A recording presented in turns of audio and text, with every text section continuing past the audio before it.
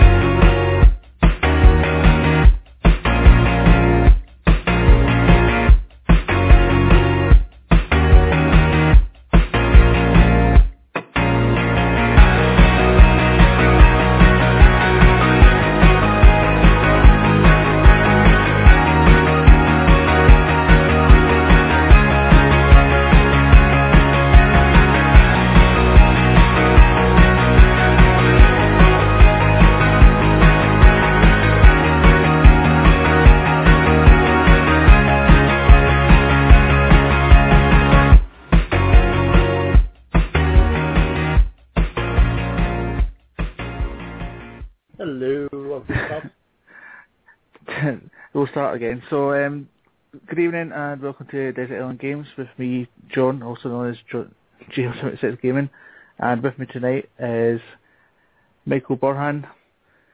He's my castaway tonight. He's an actor, writer, wrestler, YouTuber. Welcome, Michael. Thanks for coming on. And all-around gaming enthusiast, and apparently, according to Twitter, I am one of the most London's awesome actors. I don't know how I actually made that cut. I don't know what kind of process they have in terms of making me like that, but apparently I am one of London's most awesome actors, and I'm on the Twitter list for being one of London's most awesome actors. So there you go. That's another trophy I can add to the collection. Well, I don't doubt it for a minute. Yeah, I'm just waiting for that Oscar. That's what I need. Yeah, you've got your finger in many pies, so to speak. So I'm sure I've left something off that list that I've just read out.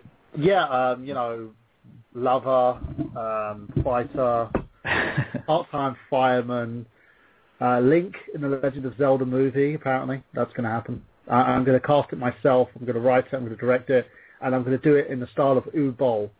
And just everything make no sense. I think that's probably the best idea.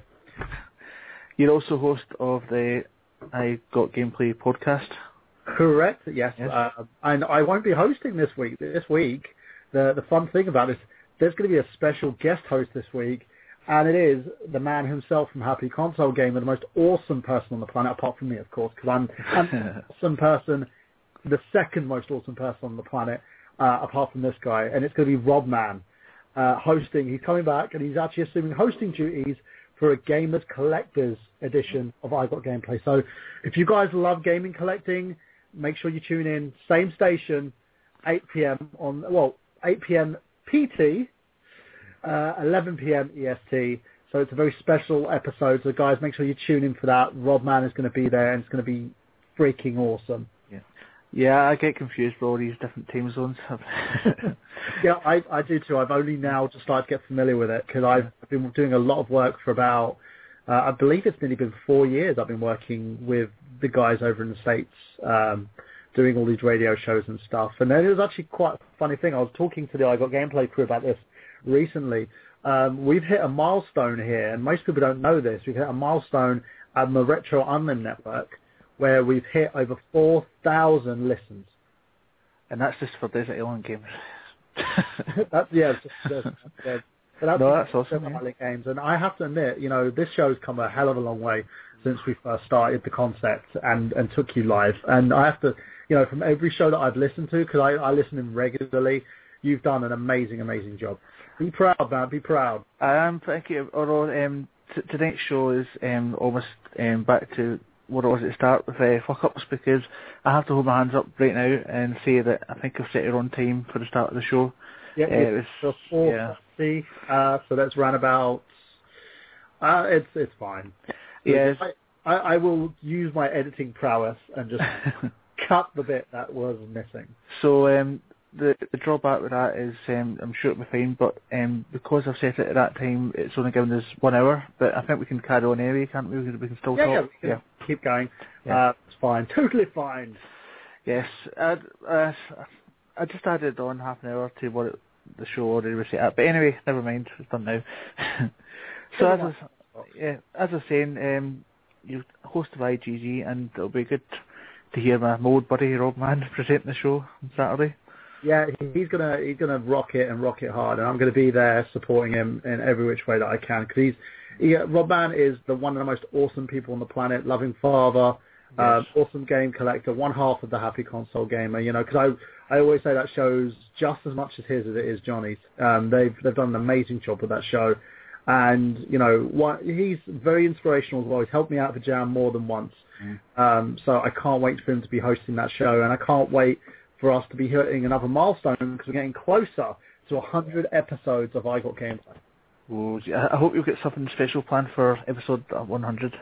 Well, I'm going to see what happens. I am going to see what happens, and I'm trying to entice the Spoony one, Noah Atweiler, to come on the show. So I'm seeing what we can do. Noah, if you're listening to me, Mr. Spoony one, Mr. God among gaming men, you know, if you'd like to come on our humble show, please do. Give me an email at michaelburhan@nerdgenius.com, nerdgenious.com. Give me a shout, and I'll make it happen, mate. I would love to have you on the show. So, as well as all that, you also have your own YouTube channel. I do. I'm currently not updating it for a couple of days, because I've been working on this script that I'm doing for a film pitch quite recently. It's taken up a lot of my time. It's called Undead Princess, and I'm going to be trying to acquire a grant. It's funding of $350,000 for this. So if anybody out there wants to know what the film's about, hit me up, because I'm not going to say it in public because I don't want anyone stealing the ideas. Once the script's been copyrighted, the idea's been copyrighted with the Screen Actors Guild. It's the WGA, Writers Guild of America. Then I can basically start letting people in the know what's going on. It's going to be great. It's a British musical, so that's all I can say. But it has a very different twist to it in comparison to most musicals out there. So I want to see how it goes. I've got a huge pool of talent working with me on it. A great man by the name of Marcus Ako. He was one of my co-stars in the film The East London Story, Slap or Die. He's gone on to be a great writer and producer, doing films like Welcome to Purgatory, Superman Requiem, and tons of other movies from that as well, including Ari as well. He's done a lot of great work. He's an amazing human being. A father himself, who basically he's the Michael Burhan of his avenue, because he works in about 20 different jobs himself, trying to secure his family and income, and also works as a writer, producer, and a director himself. And I'm hoping that he comes on board. The idea is to basically have him co-direct this movie with me, because I want some extra help, someone who can actually understand how to do a big budget movie, because it's going to be my first big budget movie, believe it or not, folks. My first director/writer role in a big budget feature. So we want to get as much publicity and press as we can. I'm going to push it with the promotional machine that we have here at the Retro London Network, and also outside as well. So I'm going to do as much as I can with it, and if I can, see if we can get a few cameos from the network in there as well. I'll maybe cast you guys in there. Who knows? I could be an extra. Yeah. I was thinking that there's roles that I really want to put guys in, which I think would be hilarious. It's a comedy as well, guys, so I think you're going to love it. And as I say, I've been working on that. The YouTube channel is youtube.com/thenerdgenius, THENERDGENIOUS. The difference between mine and most other YouTube channels is it's not monetized. I don't earn money off of it. It's free. Basically, I've been doing tech videos on there. I do gaming vlogs and stuff like that as well. I do comic book vlogs. I've been doing the Movie File series on there as well, which is like a video series in a similar vein to Nostalgia Critic, apart from the gags are kind of organic rather than cutaway gags. And I'm looking at retooling the show now and debuting season 2. Hopefully it's going to be this month. I've got a couple of things that I need to do first, including sorting out my show reel, and finishing off a commercial that I'm really late getting done, and finishing This Job for Hire 3. That's another thing that's on there as well. This Job for Hire. If you haven't checked that out, it's a comedy series that's loosely based on my acting career so far. It's fun. It was a great project to do. It still is. I want to do more of those, but I'm currently in between in terms of having people help out. So if anyone wants to assist me in that and they live in London, you want some experience on the film set, give me a shout. I would love to have you on board working with me. So yeah. And as if that's not enough, there's more. Yeah, you're also an admin on several Facebook pages, including the Happy Console Gamer. Yes, that's the funniest thing, because Johnny Millennium, Xander got the job first, and I was kind of a little bit jealous, because I test the Happy Console Gamer to Robman and Johnny, to two guys who saved my life, literally. I was going through a ton of depression in 2010.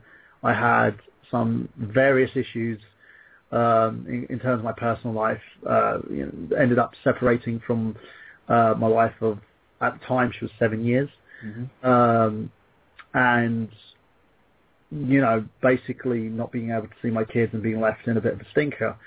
I was staying on a friend's couch, who was nice enough to let me stay on his couch, and being made aware that I had to leave his house at some point.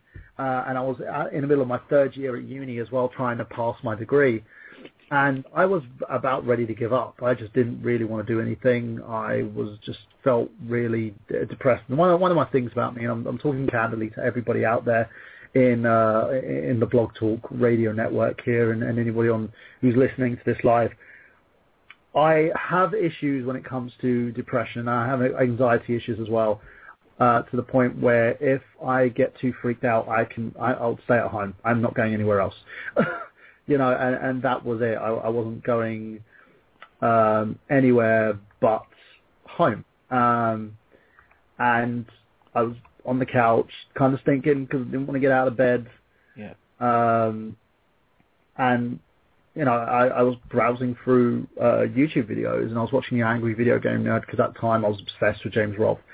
And I saw an advert on there for the Happy Console Gamer, and I was like, who's this dude? It's like this bleached blonde-haired guy. It's like, who's that? He's got a stud in his eye. I was thinking, he's probably another one of these guys that complain. And I watched the show, and it was just Johnny talking candidly about his stuff. And I was watching, and what I did is I aimed to sort of catch up. So I caught up, and I saw this other guy, this bald guy with an earring. And I looked at him, I was like, who? And that was Robman. And he just showed all his Mega Man collections and stuff like that. And then eventually I subscribed, and I saw like the movie there. And I was like, and it's quite funny, because I actually own a copy of this movie. And I do because, one, I love Robman and Johnny to bits. If you've ever met these guys, they are just the same as they are in the videos. Some people are really fake. I can name you a few YouTubers out there who you try to talk to them and ask them to even respond and even acknowledge your existence. They won't. And, because I don't know if it's because they don't want that sort of publicity. They don't want to be in that avenue, or unless you're in their friend circle, they don't want to know. But I can attest to, there's a lot of guys who are awesome people. Like, I'll give Steve Benway a big shout, being an awesome person himself, and somebody who's doesn't think he's bigger than everybody else. He'll talk to you.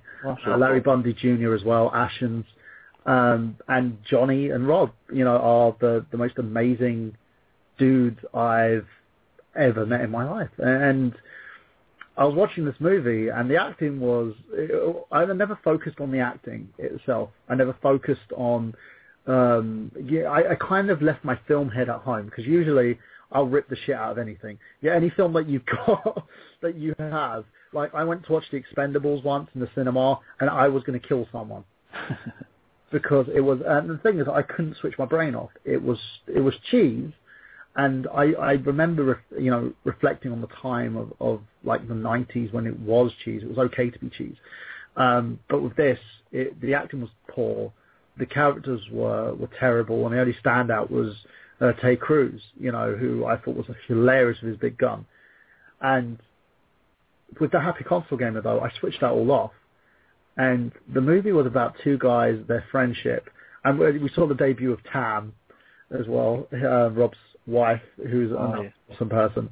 I was calling her bro yesterday, which actually made me laugh. But yeah, she was in that movie as well. Everybody was having a blast and doing their thing. And it was, you watch the story unfold, you watch everything happen, and it made you basically smile, and it put a big smile on my face to the point where it kind of got me out of the funk I was in. I was literally at the point where I just didn't want to leave the house. I wanted to end everything and just thought, you know what, what's the point? Fuck the degree, fuck everything. There's no point in anything. And literally after watching that movie, the next day I had a wash, was on, got on the train and went to uni. And then back since. I came out with a 2-1. So I do have a certified BA in Drama and Theatre Arts, people. And it's from one of the best schools in the world at St Mary's University, Twickenham. Cool. So a big shout out to Mark Griffin and the gang down there, Paul Stowe and everybody. It is one of the best drama schools. They have links to the schools of speech and language up in North London. And a lot of their teachers come to St Mary's to teach as well. And I got a lot of great work. I learned how to do my voice work. So I can talk RP pretty much like this. Hello. Yeah. Hasn't. And I can also go into other accents. Like I can do my American accent very, very easily. Hey guys, this is Michael Burhan here from the United States of America talking general American to you. I've not heard you do a Scottish accent before. I can't. Every time I do a Scottish accent, I sound like Fat Bastard. So I'm sexy and you're crap. That's mostly the extent of Scottish accent I've done. But I do have, believe it or not, I have a Scottish voice tape, basically, that teaches me how to speak, the inflections and the dialect and learning to do all that. With the American stuff, I kind of learnt general American and also went talking around with other American people. I went on holiday once over to the United States, and I was talking like this for most of the time. I was like, hey, how's it going, buddy? How you doing? And most of the people wanted to stab me with something. Yeah. Can you do a northern accent? A northern? Yeah, like Woodland and Harry Yack's neck of the woods. I probably could if I basically listened to it a little bit more. But I think Harry Yack's an acquired taste. He's more of an entity to himself. He's what? Yes, listening. Yeah, I know he's listening. He's what we call in the wrestling business a gimmick, and he is an awesome, awesome gimmick. So, Yak, you are the most amazing person I've ever seen in my life. And if there was anybody, if I ever had a day where I would have to give the iJock gameplay up to anybody, it probably would end up being Harry Yak, because he's the host of the hosts. Yes. So, I can do a sort of northern accent because I'm married to a Lancashire girl, so I can say things like, have you heard? Take it to the fruit bar stairs. I think if I watched enough Emmerdale, I probably could do it. Yeah. Go down to shop, all that stuff. Yeah. You know what? No, now, son. Nope, taken out. Now digging out. Yeah, I can't. My scope usually goes to General American. I can do basically RP. I can do a southeastern accent, mostly Cockney. You know how you're saying lad and stuff like that. And I can also do how can I say it? It's kind of the bastardized version of Cockney, where they do sort of like slang. But again, it's one of those things that I don't like doing. I don't feel comfortable doing it, but I'm very good at doing it because it's kind of the South London default mode. Because a lot of people, you even have a lot of hosts on MTV and on these music channels now. They speak with that kind of Cockney slang on it. But yeah, I've also learned to speak Hindi as well, bit by bit, because my kids basically speak it. Right. So I can do a default Indian accent very well. So hello, how are you doing today? Goodness gracious me. Goodness gracious. My name is Mark, and I'll be your cab driver today. And I'm such a racist. Yeah. So. Yeah. And you also do, I think, out of all the accents that you do, I think definitely the best one is your Arnie. You do a good Arnie. Yeah, it was actually quite funny because I basically did a CAG when I was a kid, And the thing about me, and most people don't know, is I've always wanted to be an entertainer. I didn't care what it was. I wanted to be an entertainer. When I was 5, I used to literally have my own talk show in my head. I was sitting there, and I would always imagine myself come on stage with a suit. I'd do like the gags to start the show off, and then I'd have my hosts, my guests, which would be my teddy bear and my other teddy bear. And I've always would go in and I'll do something entertaining for the family. And every time I do something, my family would end up in stitches. I can get myself out of trouble by making my dad laugh. And one of them was my Arnold Schwarzenegger impressions. So I'd sit there and it would start with me talking about how Arnold Schwarzenegger was a bad actor. So cheesy. And I started with the whole Hercules from New York thing. And I was like, I wonder what he used to do in Hercules from New York. And my whole thing was, Haus mein Führer, ich bin Arnie Schwarzenegger. And it was like, no, Arnie, you've got to say it in front of the camera, I'm Hercules. Ich bin Arnie Schwarzenegger. I'll just fucking get the voiceover done. And then it sort of went over to the, and basically just doing it and playing around with the accent. Because this is, I do it where it's funny. I do a comedically funny Arnie. I think most of the time he talks like this, so he would sit there and say, "Hey, I would talk to the director once, and the director would talk to me and said to me, you need to say, I'll be back." And I said to the director, no, when I read the line, it said, I will be back. And then, that's because you can tell by the way that he has that very deep voice at the bottom. But and most of the times, when in any of the films you'd watch, you'd get to the chopper, and he would basically be 10 times worse. So I did everything basically like that. So I'd sit there and go, no, you don't understand. You don't know what I'm saying to you. No, you get to the chopper. And it just kind of went from there, and people just kept cracking up and going into stitches about it. It was like, the main call of Arnold Schwarzenegger. I would never get bored of hearing yourself and Harry doing those accents. Never. I love the fact that we actually sing songs doing it. I'm going to actually record Long Boy's Post tonight. I'm going to do an Arnie version for him so he can do his Arnold Schwarzenegger special episode, because I know he wants to do it. So, but yeah, it's one of my favourite accents to do. There's also my Stallone, but I do it so he sounds like he's muffling on his own butt.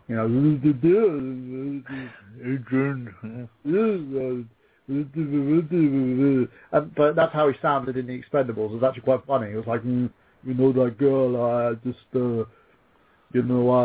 I have to go, you know what I'm saying. And that's exactly, every time he had a duologue with Jason Statham, David Statham would be sitting there going, can't. And then he would be going, can't. Can't. And that's literally how the whole movie went in terms of those two. But that's, it's not worse than Danny Dyer, because Danny Dyer apparently did Shakespeare. And I just don't know how Danny... Because for most people who don't know, Danny Dyer does Danny Dyer doing anything. So Danny Dyer will play Danny Dyer playing a character. He's in EastEnders now, and as soon as he was announced in EastEnders, my brother goes to me, "Your friend's on EastEnders." And I looked at him and went, that's actually the perfect role for Danny Dyer. Well, he's from London, so... Yeah, he's like, hello son, how's it going? I'm Danny Dyer, look. Imagine him doing fucking Hamlet or something like that. Tu Brute. It just wouldn't work for him, because, he would just be walking around saying cunt every 5 minutes. Because that's apparently what us Cockney geezers do. Yeah. So, and the last little bits I was going to add into all the things that you get up to is, sorry, I keep laughing because I keep getting messages from Harry Yack. Oh, what does that mean? He sent me an Arnold Schwarzenegger impression via PM. You've got the audio, put it on there. No, it's just typed out. Oh, what does it say? It goes, me and Harry Yack now are making a mating call. It's the Arnold Schwarzenegger call.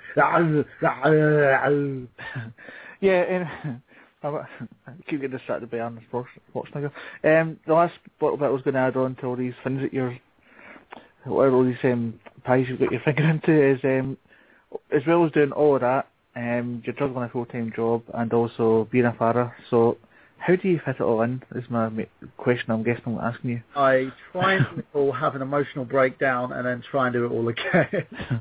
It's literally really hard. The kids, I rarely see them. I see them probably once or twice a week. I love them to pieces, but it's just at the moment I'm trying to get and make something of my life at the moment.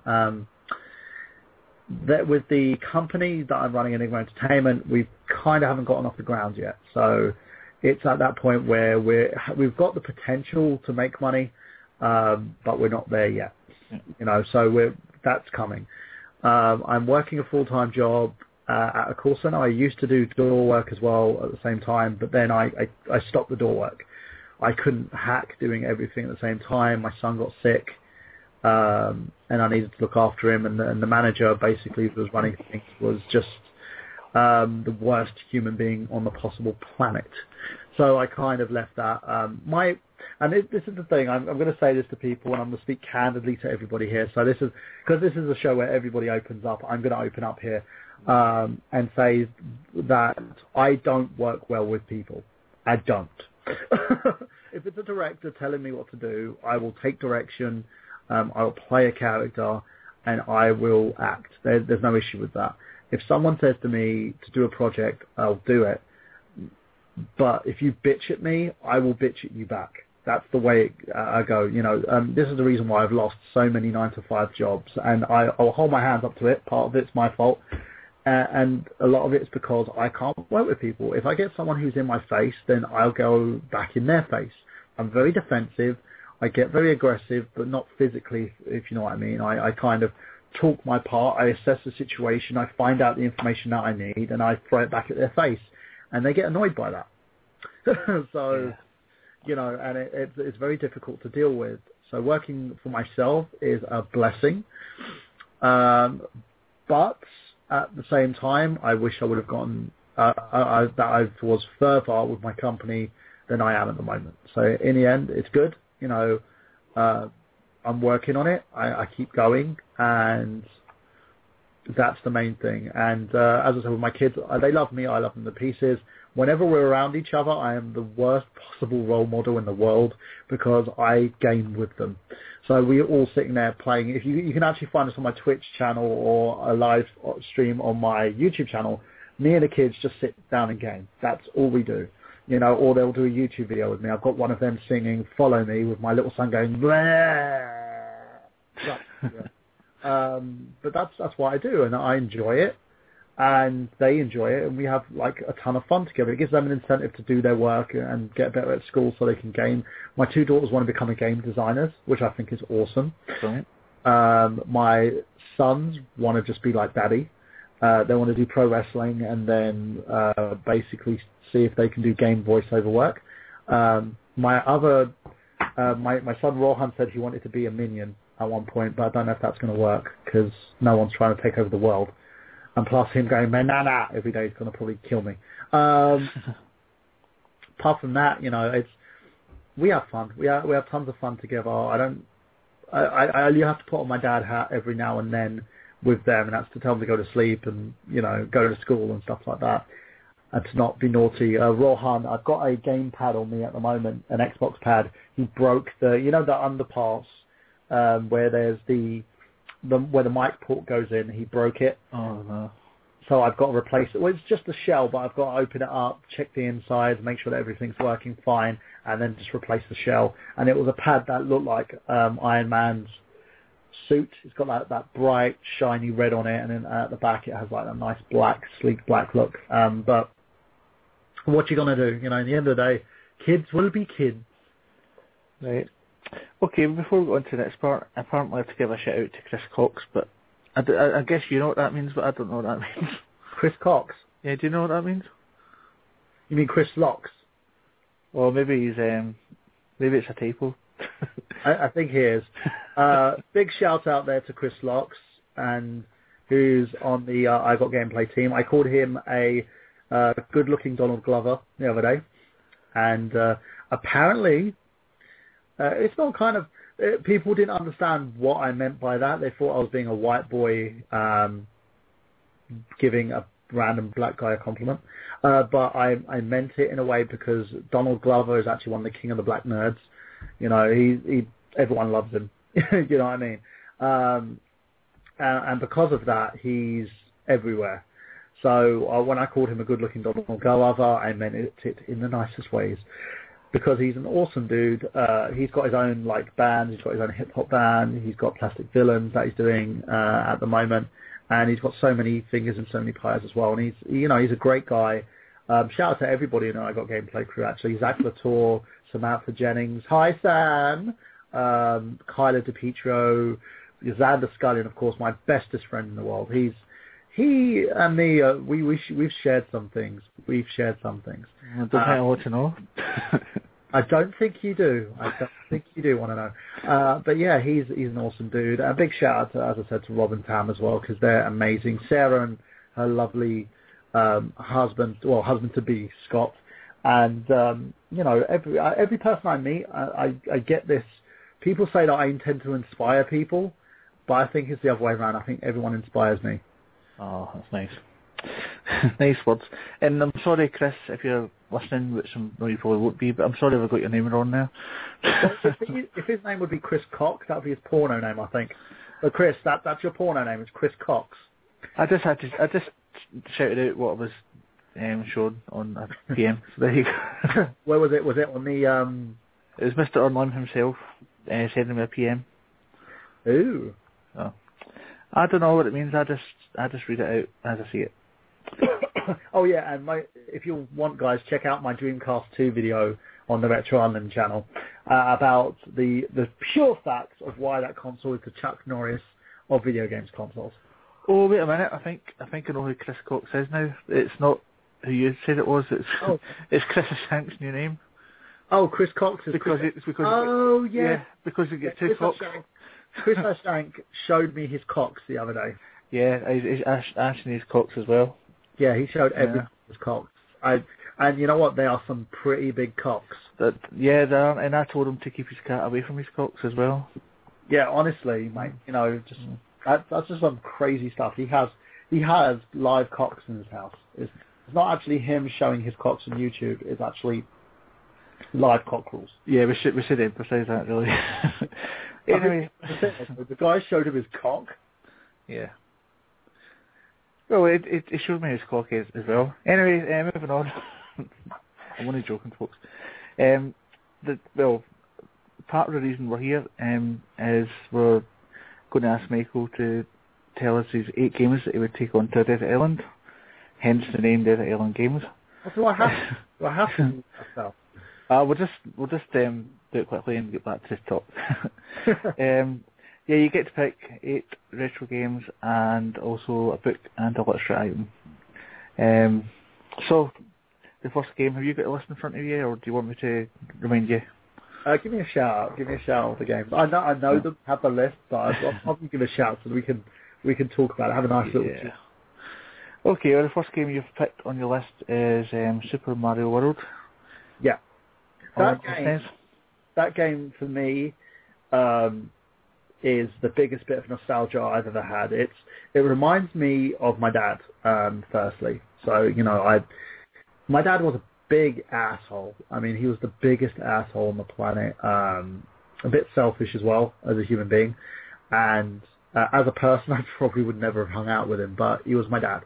Mm-hmm. And the one of the nicest things he ever did, he did a couple of nice things. The first thing he did was, he was in trouble with my mum. She kicked him out of the house because he was a bit of a drinker.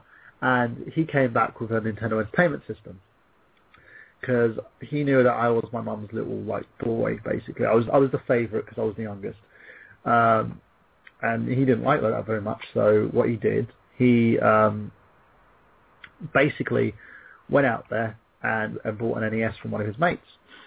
He brought it home, and he bought it with Super Mario World and Duck Hunt, Super Mario Brothers and Duck Hunt. And I was playing that, and then once the Mega Drive came out, he got my brother a Mega Drive, and I was waiting patiently for the Super Nintendo, because the Super Nintendo for me was just like an immense little console. I've never seen it before in my life. I wanted this console, the next iteration of the Nintendo systems, and he purchased for me, him and my mum, they went to Toys R Us down here in I believe it was in Old Kent Road, actually. So the one that's still standing there in Old Kent Road. Or it was the one in Croydon. No, they went to the Croydon one. Right. And they picked up a Super Nintendo. I was in shock. I was literally at Christmas. Because this was a time, my parents, for most people who don't know, they used to be very well off. Then they hit hard times. And then, they literally lost everything. I was a child that grew up in an impoverished household. But they managed to get me this console, and I was like, whoa, never, ever experienced the freaking 16-bit graphics, the amazing character. And I spent 3 days from Christmas, for my Christmas time off, playing this game and completing it. I even got the start. I even went to the Star World and then completed it to change all the backgrounds and stuff and turn the turtle shells into Mario heads and stuff. And it was great. It was a great experience. I love the game, and it still holds a special place in my heart because it's something my dad got me. That it's the first time he ever thought of me. I think that's probably the sense in that. The guy who never watched me graduate, it's the first time he ever thought of me as a kid, bought this console for me, and made me smile. And he bought me that, and he bought me Bart's Nightmares, which was terrible.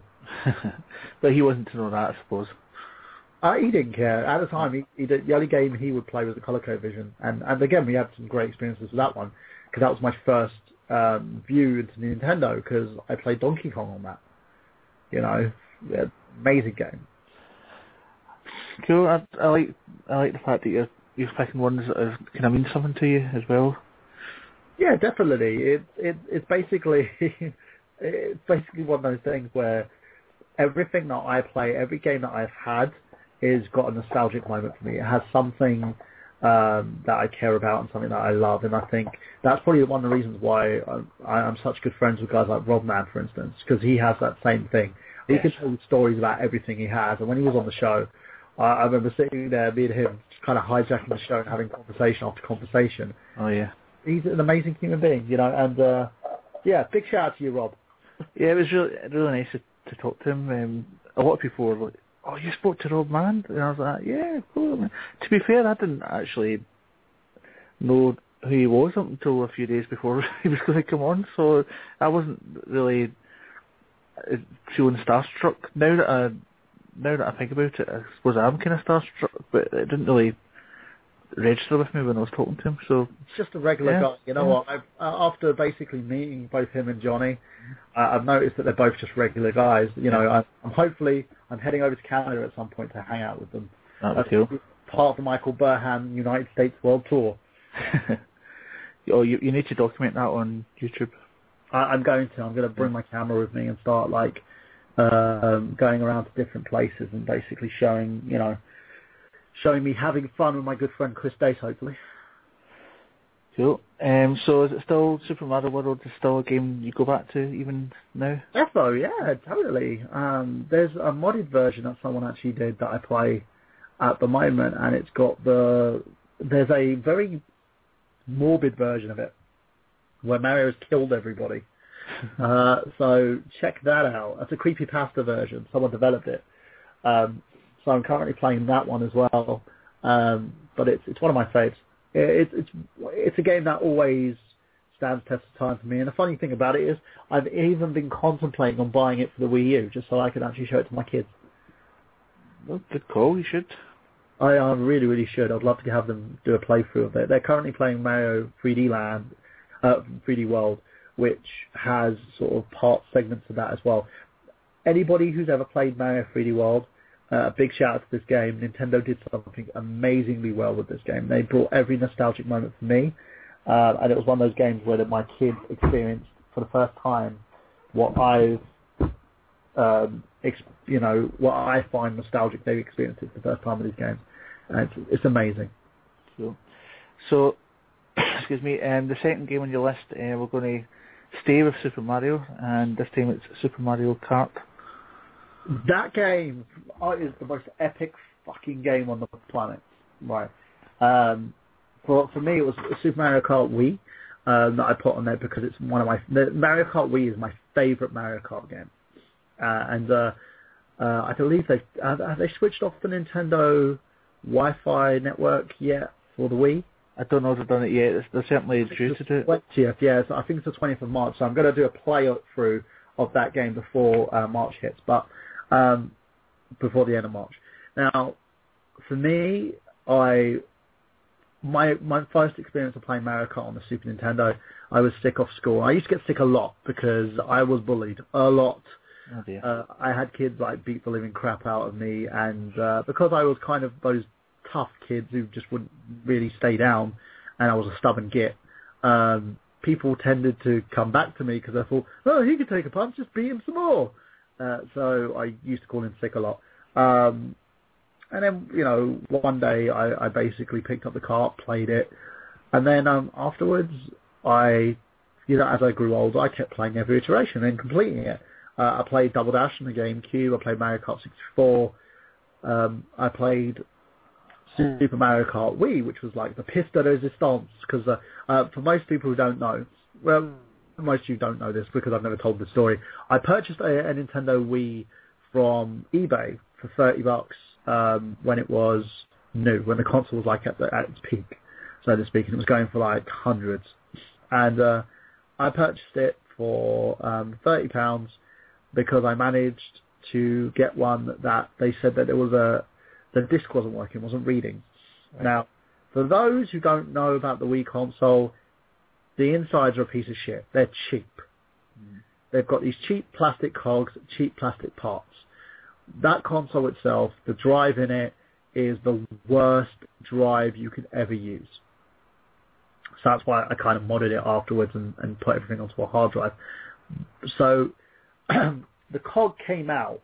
I popped the cog back into place, and it started working. So I had a £30 Wii U with free Wii Sports and loads of little like extra bits and pieces for it. And one of the first games that I got for it was Mario Kart Wii, and I played this thing God knows how long. It was at the same time I got this. My daughter Zelda, I think she was turning 2, I believe. I was like the stay-at-home dad. I was looking after her, and every time I had a minute, I'd be playing Mario Kart. I could. This game would get me in the zone, man. She would go down for a nap. I would play Mario Kart Wii.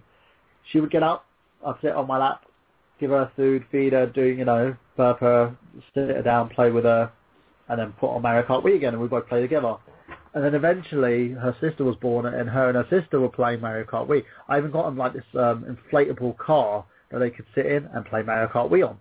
Cool. It was one of those things. They loved it. They loved it so much.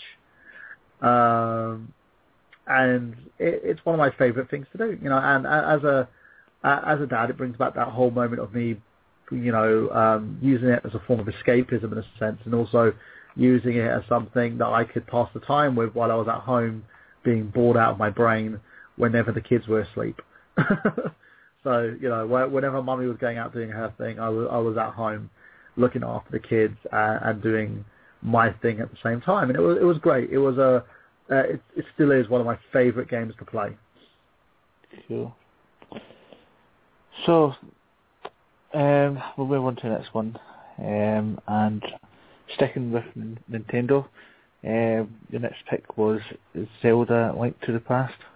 Yes. Oh my God, this game gives me an orgasm.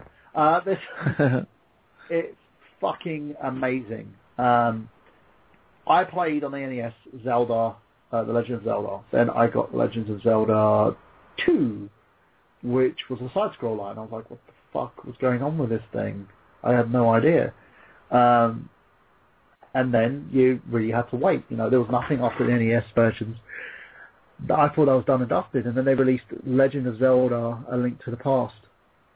And I was like, what the fuck? It was top-down. It was an amazing little game. It was so fun to play. It was one of my favourite ones to play, and I had so much fun. Did you complete it? Yeah, I did. I beat Ganon. Again, it was one of those that I spent so much time on, and it kind of cemented my love for the Legend of Zelda series.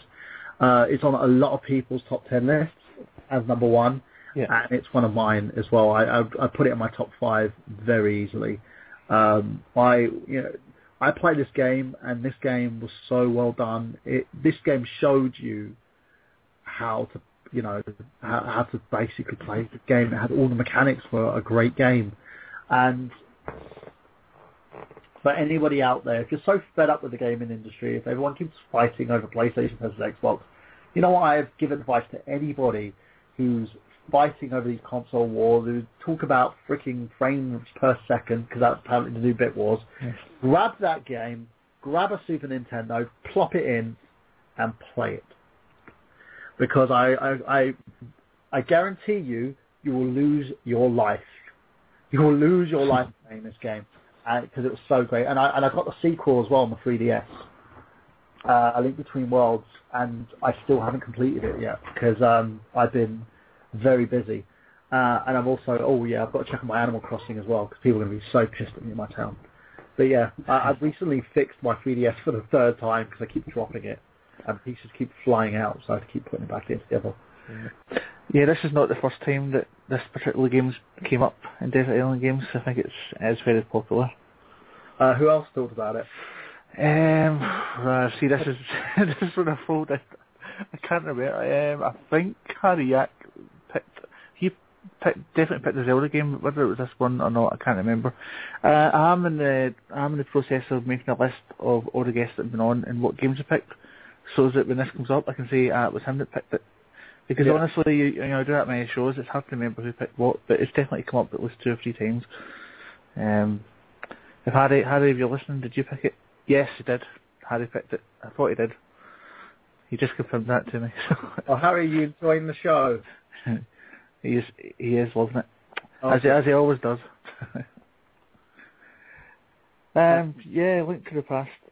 Yeah, it's one of my favourite games. Again, it's on my top 5. And it's something that, again, I would play again and again. And once my kids get a bit older, I think I'll get them to play it. At the moment, probably not, because they're scared of monsters. My little son, Erhan, hates... I put on Pokemon Black and White on the DS for him. And as soon as the dragon goes, Wah! He freaking legs it and screams. That's quite funny, just watching that 2-year-old run away from it. I was laughing there because when you done that, my cat woke up. He must have heard you. He's like, I could do a squeaky voice as well. You've actually freaked out my cat. He deserves to be freaked out. Oh, he doesn't. He should be listening to the show and listening to my soothing, beautiful voice.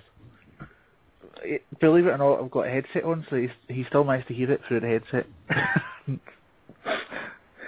You reminded me there when you said about playing the Fallout version on 3DS.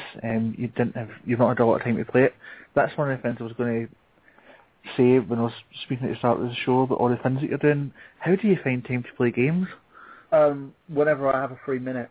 I buy games religiously. I always spare a tenner or 20 quid to go out and buy a game. I've recently used up my game budget this month to purchase Mario Kart 8. They've got the special edition bundle here in the UK, and I was sitting there freaking jizzing my pants over it. And, a big shout out to Xander. Xander was the one who pointed me to it. Him and Sean Walker did. And, they basically put me to it, and I was just like, oh god, I need to play this game. I need this game. And it's got free tortoiseshell statue as well. Yeah, the blue shell that you use to sort of get to the front. Yeah. It's got that in there, and it's just awesome. So I purchase games on the regular. Oh, I also use my toilet time, because I'm a very big toilet gamer. Everybody knows this. I say it religiously. I toilet game. So what I do is whenever I'm sitting on the loo taking a log, I will basically have my 3DS in hand, playing it, completing puzzle pieces or playing certain games, including The Legend of Zelda, and also Pokemon Y, which I haven't completed yet, believe it or not, people. Dear me. The reason I haven't is because I've been breeding Pokemon like crazy. Yeah, and this is where the handhelds come in handy, because it's hard to get onto your kind of main console and do it, and then when you've got a handheld, like, if you're like me, I play it on the toilet as well. I play it on the bus. When the wife's watching some crap on the telly, I've got my PSP or my PS Vita. That's what I do too. Whenever, like, when I was living with my ex, she would watch something on TV, and I would be basically sitting on my PSP playing that with the headphones on, so that she could watch whatever crappy soap she wanted to watch, and I'll be like sitting there playing my games. I even do that now, actually, when I come over to visit the kids. I'm sitting there playing Xbox with them in one room while she's watching Keeping Up with the Kardashians in the other. Yeah. So I just ignore everything that she watches because I think those shows are drivel. But yeah, that's what I do. It's whenever I've got a moment, I'll play it. The one thing I hate about the Wii U, and I've said this constantly, and Nintendo haven't heard me yet, it needs an extender, because the infrared on that is ridiculous. I think it's Bluetooth, but I don't think Bluetooth would be that bad, because I take it into the toilet and the gamepad loses connection. Yeah, it's too far a range. Yeah, and it annoys me because the toilet's actually next door to my room. So, whenever I'm in the flat, that's what I do. But yeah, I find time. The one thing I will say to anybody who loves gaming, if you love gaming, find probably about 5 minutes a day, an hour a day, whatever, and pick a game up. That's what I do. And what I seem to do now, whenever I game, I'll basically stream on Twitch or stream on YouTube when I'm playing games. Yeah. Because if anybody wants to have a look and watch what I'm playing, they can do. I will also frequent theguywiththeglasses.com, so I always post my videos up there in hopes that Doug Walker takes notice of me. Doug, I need your attention. Come on, Doug, check him out. You should do, Doug, because I'm doing your shtick, but doing it in an English way. Fuck Film Brain, you need me. Yeah, that's something I keep meaning to do as well, is get my gameplay live on Twitch. I do have a Twitch account, but... You can actually do it on YouTube as well, which I find easier, because, if your YouTube account's monetized, you might as well add some more videos on there and just use your gameplay footage.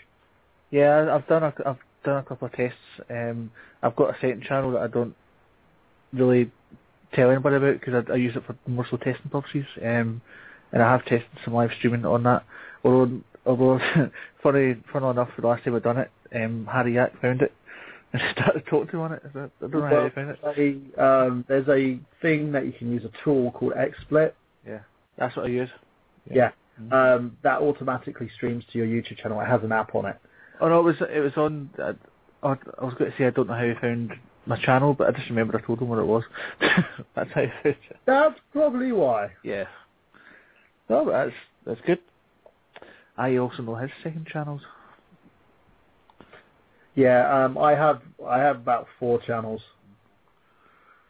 So, but I only use like the one channel for streaming, which is the Nerd Genius, and also my Dailymotion variant called dailymotion.com/nerdgenius.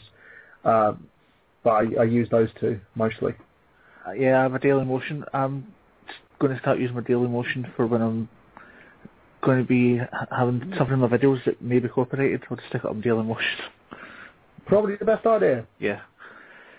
So, yeah, just before we move on to your next game, you mentioned Mario Kart 8, which is coming out. We had Woodland on the show last week, and he picked Mario Kart 8 as one of his games, even though it's not out yet. Who did? Woodland, Carol. Why would he pick that? Because his reasoning was that hopefully by the time he's on his island, the game will be out, and then he'll get split. So. Fair enough. That's a good choice. That's a good choice. So, we're on to the 4th game now. Is it the 4th? 1, 2, 3, 6. Yeah, it's the 4th game, and it's Pokemon Fire Red. Yes. I have a Game Boy Advance. I bought my Game Boy Advance brand freaking spanking new before it came out of it. It was around the time where you could actually buy it. You know when, like, back in the 90s and the 2000s, it was around the time where CX was a big thing. They used to import consoles. I bought mine for £150. for a Game Boy Advance. I have got Mega Man, what was it called? Mega Man something or other. Mega Man Battle Network, that was it. The Japanese version. And it was a Japanese console, but it would play any sort of carts. Now, what I did, I took it with me on holiday to Florida, and I managed to get a copy of Pokemon for the game. Now, I then basically, because I had Pokemon Red, and I had it for like the Game Boy, but I could use it my Advance, and enjoyed that. Got home, and basically was doing my thing. I think I was seeing someone at the time. I was seeing some weird girl. I think she had there was no interest. I used to spend a lot of time playing it. I was at work. Whenever I had a break, I'd be playing with the game. And then eventually, I basically came across a cart for Fire Red, which was released on the Advance. I started playing that, and it's basically Pokemon Red, but with a better save system, better graphics, and it allows you to sort of gain your Pokemon up and port them over to Pokemon Black and White. And I played it religiously, and what I did, because I loved it so much, I lost the cards, and I bought the entire cartridges from Pokemon Fire Red to Leaf Green, like Pearl, Sapphire, and all those carts, and basically started playing them all. And, it's extremely enjoyable. I love it. I have so much fun playing with the game. My favourite Pokemon always is Charmander. So what I did, when I went on to Pokemon Y, I then managed to get a hold of Charmander after a big battle with the professor, and started breeding like tons of different Pokemon. So I have all the starters from every single Pokemon game. Cool. That's commitment. Yes. That's always a favourite of mine. It's always the best, and it's the first Pokemon game I ever owned was Pokemon Red, but I would like to have it with the upscaled graphics, so Fire Red. Cool. The only Pokemon I've ever heard of is Pikachu. So, there you go. He's a bitch. Charmander all the way. Fucking Pikachu. I'll fucking Pikachu all over your face. Ooh, yeah. We've had a couple of comments before we move on. Go for it. Yeah. Harry says that Mike's got a great taste in games. Thank you. I love games. Games for me are like fine wine. It's got to taste good. That's why I love red wine. Anybody else who drinks white wine's a bitch. My wife drinks white wine. It's allowed. And Novabug says that great choices from Michael. Mario Kart 1 and Mario Kart Wii are my favourites too. Yeah, they are so much my favourite game. I actually played Mario Kart 1 to the point where I kept trying to find new ways around the routes. And the mirror levels as well, I played that. I completed the game 100%. That's how much I loved it. Brilliant. I don't think I've ever 100% of the game in my life. I play it with everything, and it's like fine wine. There's certain games you've got to love, and there's certain games that you hate. Yeah, I've got close on Grand Theft Auto 5. I've got about 89%. I haven't completed that yet. You see how lacking behind I am, people. You know what people need to do? We need to start a Michael Bahan Kickstarter to get me staying at home and playing games. That's what we need to do. I think Get to work, Harry. Yeah, get to work on that Kickstarter. Yeah. What we should do with that Kickstarter is once we've got the funds, we should clone Michael Burnham, so that there's one of you to do some tasks and another one of you to play your games. Yes. And also there should be another one of me to make love to the ladies, because the other two are just going to be too busy. Right, so we need 2 Michael Burnham clones, so we need quite a lot of money on the Kickstarter for that one.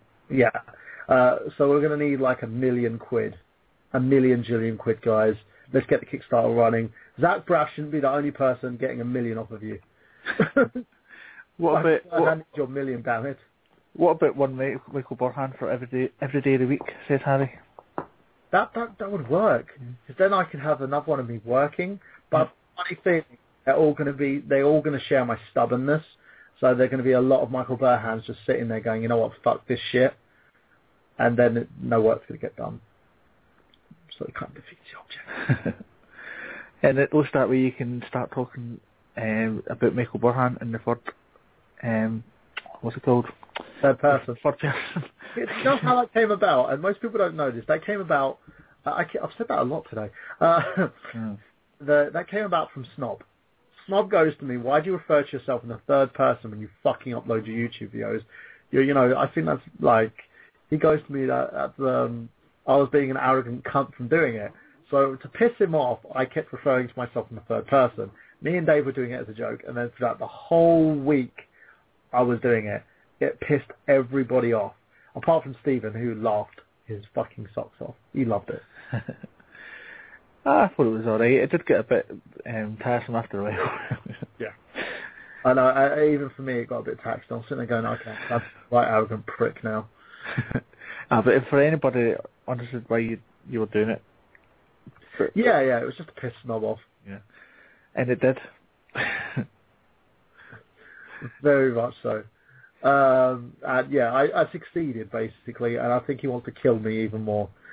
But I did say that I'll sexually molest him when we go to the Game Expo together, the Play Expo. So yeah, that I've got to do that. I owe him a sexually molestation moment. Right. I'm just contacting some people because I don't know if we're still on air. I hope we are. Let me have a look.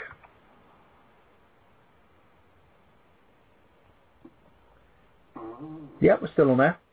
Right, because... we're not on air though, but we're on recording. So...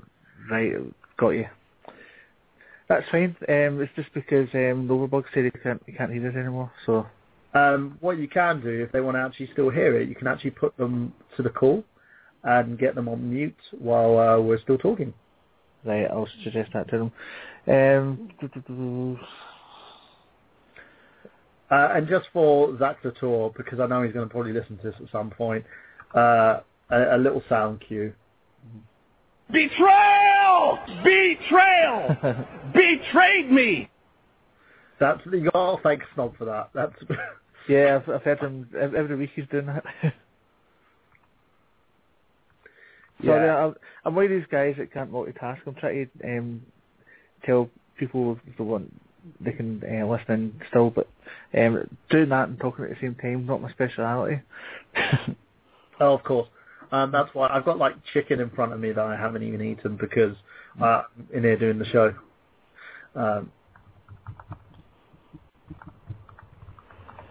Yeah, so with that game, with Pokemon, with most of my games, I always look at games as stuff that I enjoy. If I enjoy it a lot, then I'll basically play it to death. Yeah. The reason I was speaking to Chris Novabug just before he said that he can't hear us anymore. Yeah. He said that tell Michael I'm trying to find him on Nintendo Network. I'm Michael Burhan. Michael Burhan. I'm on there. So if he needs to find me, that's the place that he would find me at. Cool. So, before I don't know if these guys are going to jump on and listen or not, but yeah, it's not the best. Multitasking really is not my strong point. No problem. Let's continue. The next game you picked, I think that was number 5 there, so it's all been Nintendo goodness so far, but you've moved on to a different system now, and Sonic 2. Yes. Reason being, my brother got the Genesis, and I loved Sonic the Hedgehog. Played it like to death, you know. And it's one of my favourite games for the Genesis. Sonic 1 was good. I think Sonic 2 outdid it.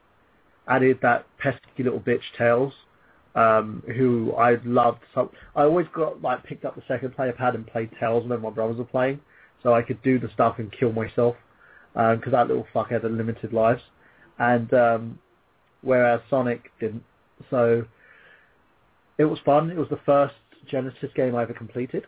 I had a tough choice. It was either this or Altered Beast or Streets of Rage. So I chose Sonic 2 and also Streets of Rage as well as part of that collection. But yeah, Sonic 2 was awesome, and it really showed a well-made Sonic game. You know, it was a true sequel. It really made Sonic into a multi-layered character as well. Yeah, I love the Sonic games as well, and is Sonic 2 my favourite? Possibly. I do like Sonic 1, but yeah, Sonic 2 might be my favourite. I don't like Tails.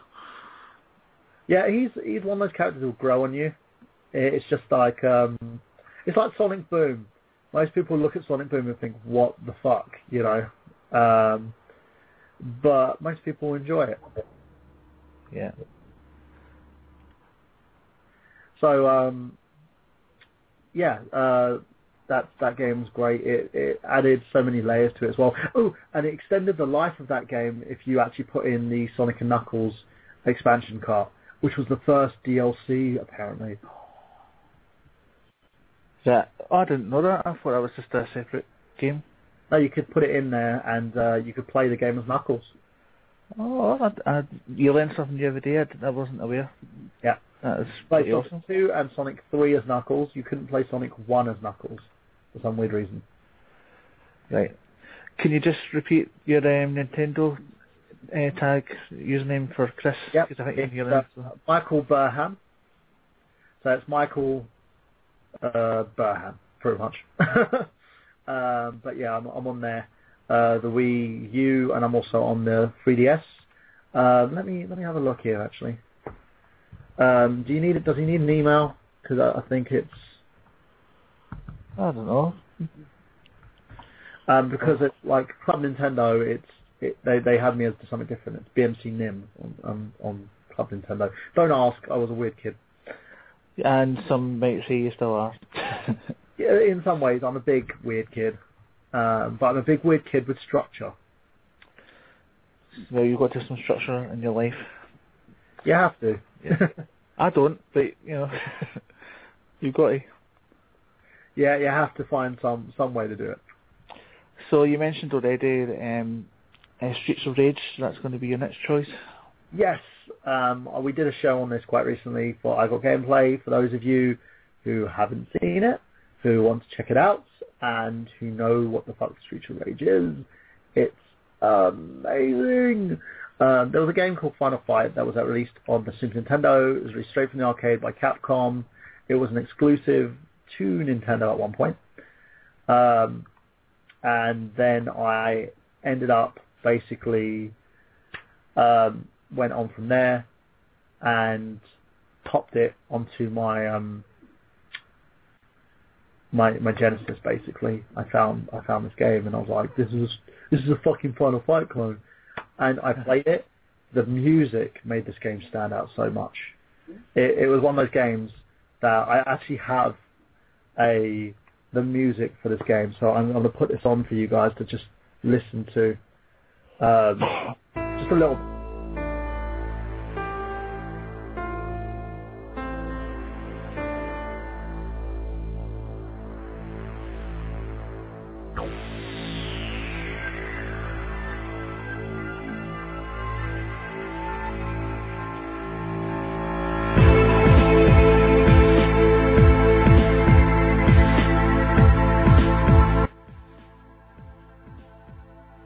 So you guys can see how this song goes. Basically the music sounds very sort of like that retro kind of 90s style of beats. You know, it reminds you of those like revenge flicks and stuff as well. This is the revamped version, because if anyone who's played the Streets of Rage remix, which is actually my favourite copy of this game, will see how amazing this is. The one thing that I will say, to anybody that haven't played this game yet, play the Genesis versions. You can get it on the Mega Drive Collection for the Xbox 360 and PS3, and you can also get the Streets of Rage remix, which basically what they've done is they've rolled up the story, they've put the characters together, and you can play Adam. And one of the reasons why I like Streets of Rage remix so much, Streets of Rage 1 so much, was the game actually had Adam in it. You know, he was my favourite character. This was a game that I completed using the Mega Drive steering wheel. I'm not even fucking kidding. the one that they use for Afterburner that has like the triggers at the top. I completed the game using that because we were so poor we didn't have a second player pad. So we managed to get that, and it's a great game, and it would be my optimal choice to be on that island with, because you want to put your jeans on, wear your muscle shirts, and go and beat some people up randomly because there's no police. That was a nice piece of music. It's actually quite kind of chill out, isn't it? Yeah, it's very much so. It reminds me of like, does anyone know there was a guy out in the 90s, I don't know if he still does music, called Enigma. I've heard, yeah. I've heard He's it, a yeah. song like Age of Innocence, where they got the Indian go, hi, oh, hi, I do remember that, yeah, that was a lovely piece of music. Yeah, and he basically, the stuff he would use was sort of like rhythmic sort of beats, black box, stuff like that. And he was always, it's amazing music that he would do, very uplifting. Anybody who hasn't seen who hasn't listened to his albums, my suggestion is to take a look at it. He's had tracks on The Outer Limits when they remade that show in the 90s. He's had tracks on movies. He's had tracks everywhere. And it was so funny because it's actually an old couple that produced these tracks. So I would check it out. Check it out anytime you can, guys. It's amazing. Yeah, I mean, I'm a huge kind of heavy rock fan, but I do appreciate other genres of music, and I do remember that song you're talking about, and yeah, it's a nice. I can go to a rock concert, I can go to a thrash metal concert, I can go anywhere. Yeah. You could even go and see the Crankies. Well, that's a spot. The Crankies. Right. What about Streets of Rage 2? A lot of people kind of prefer that one. I like the first one better because Streets of Rage 2 is kind of cut and paste. Yeah. I don't see it as a great game. I see it as one of those. It's like, really, Yeah. Great, I like the music in Streets of Rage 2 as well, I must say. Yeah. It's one of those. It's a good game, but I would probably find.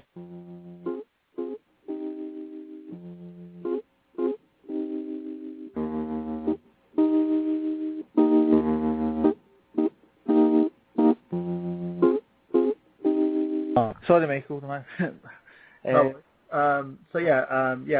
For me, I think number one would actually be the better game of the two. I love number one. It's one of my favourite games. So, yeah, shall we continue?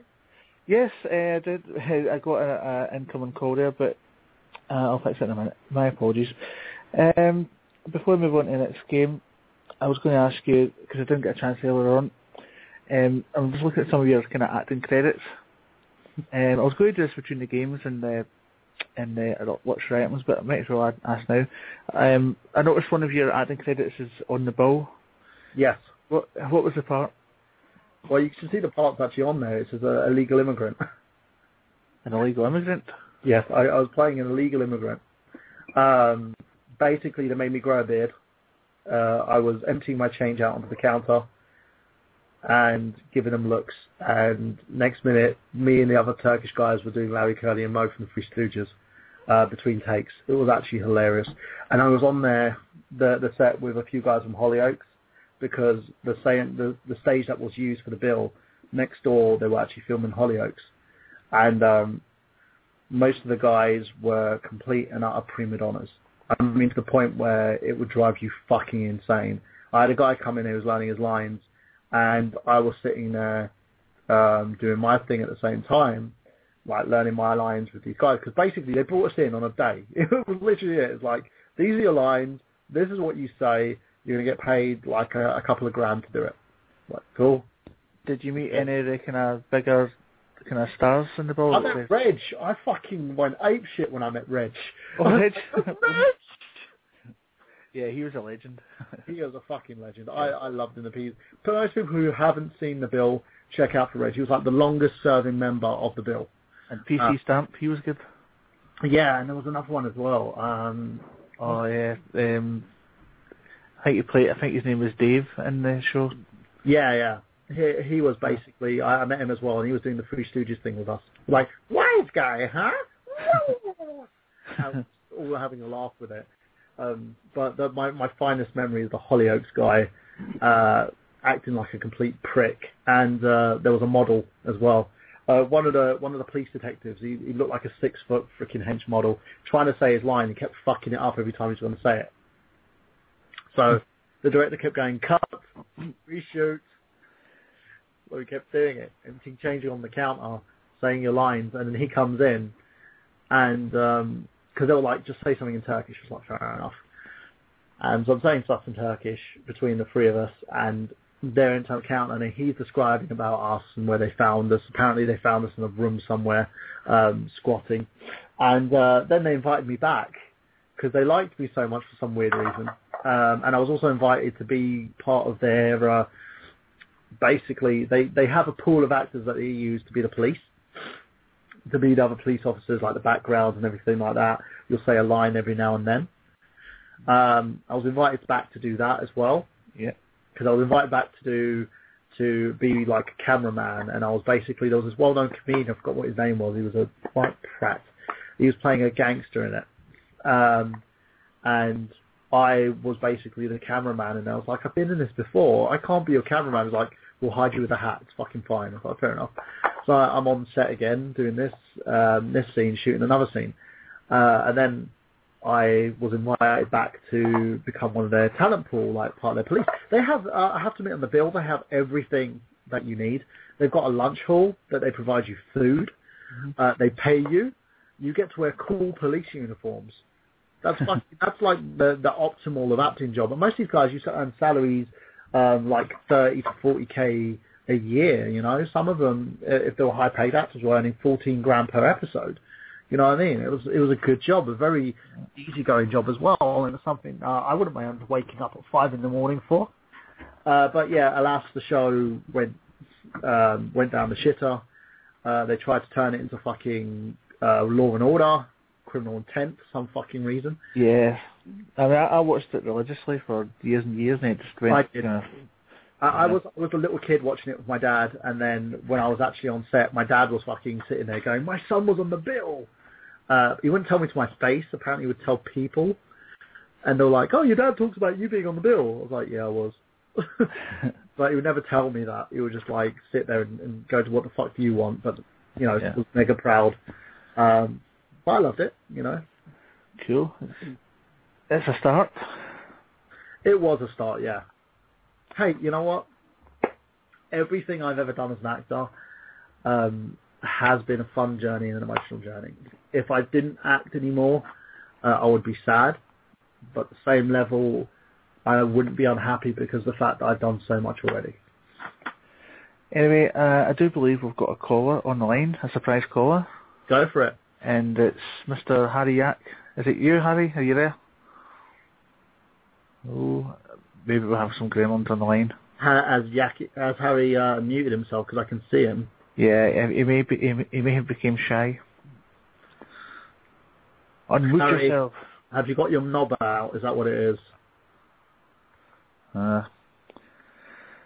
Maybe he's went to the toilet as well. Well, but while we're waiting for Harry, because he's on the line, Chris said that regarding Enigma, he went, tune. Yeah, it's. I have to admit, Enigma is one of my favourite albums, and it got me through a lot through my childhood.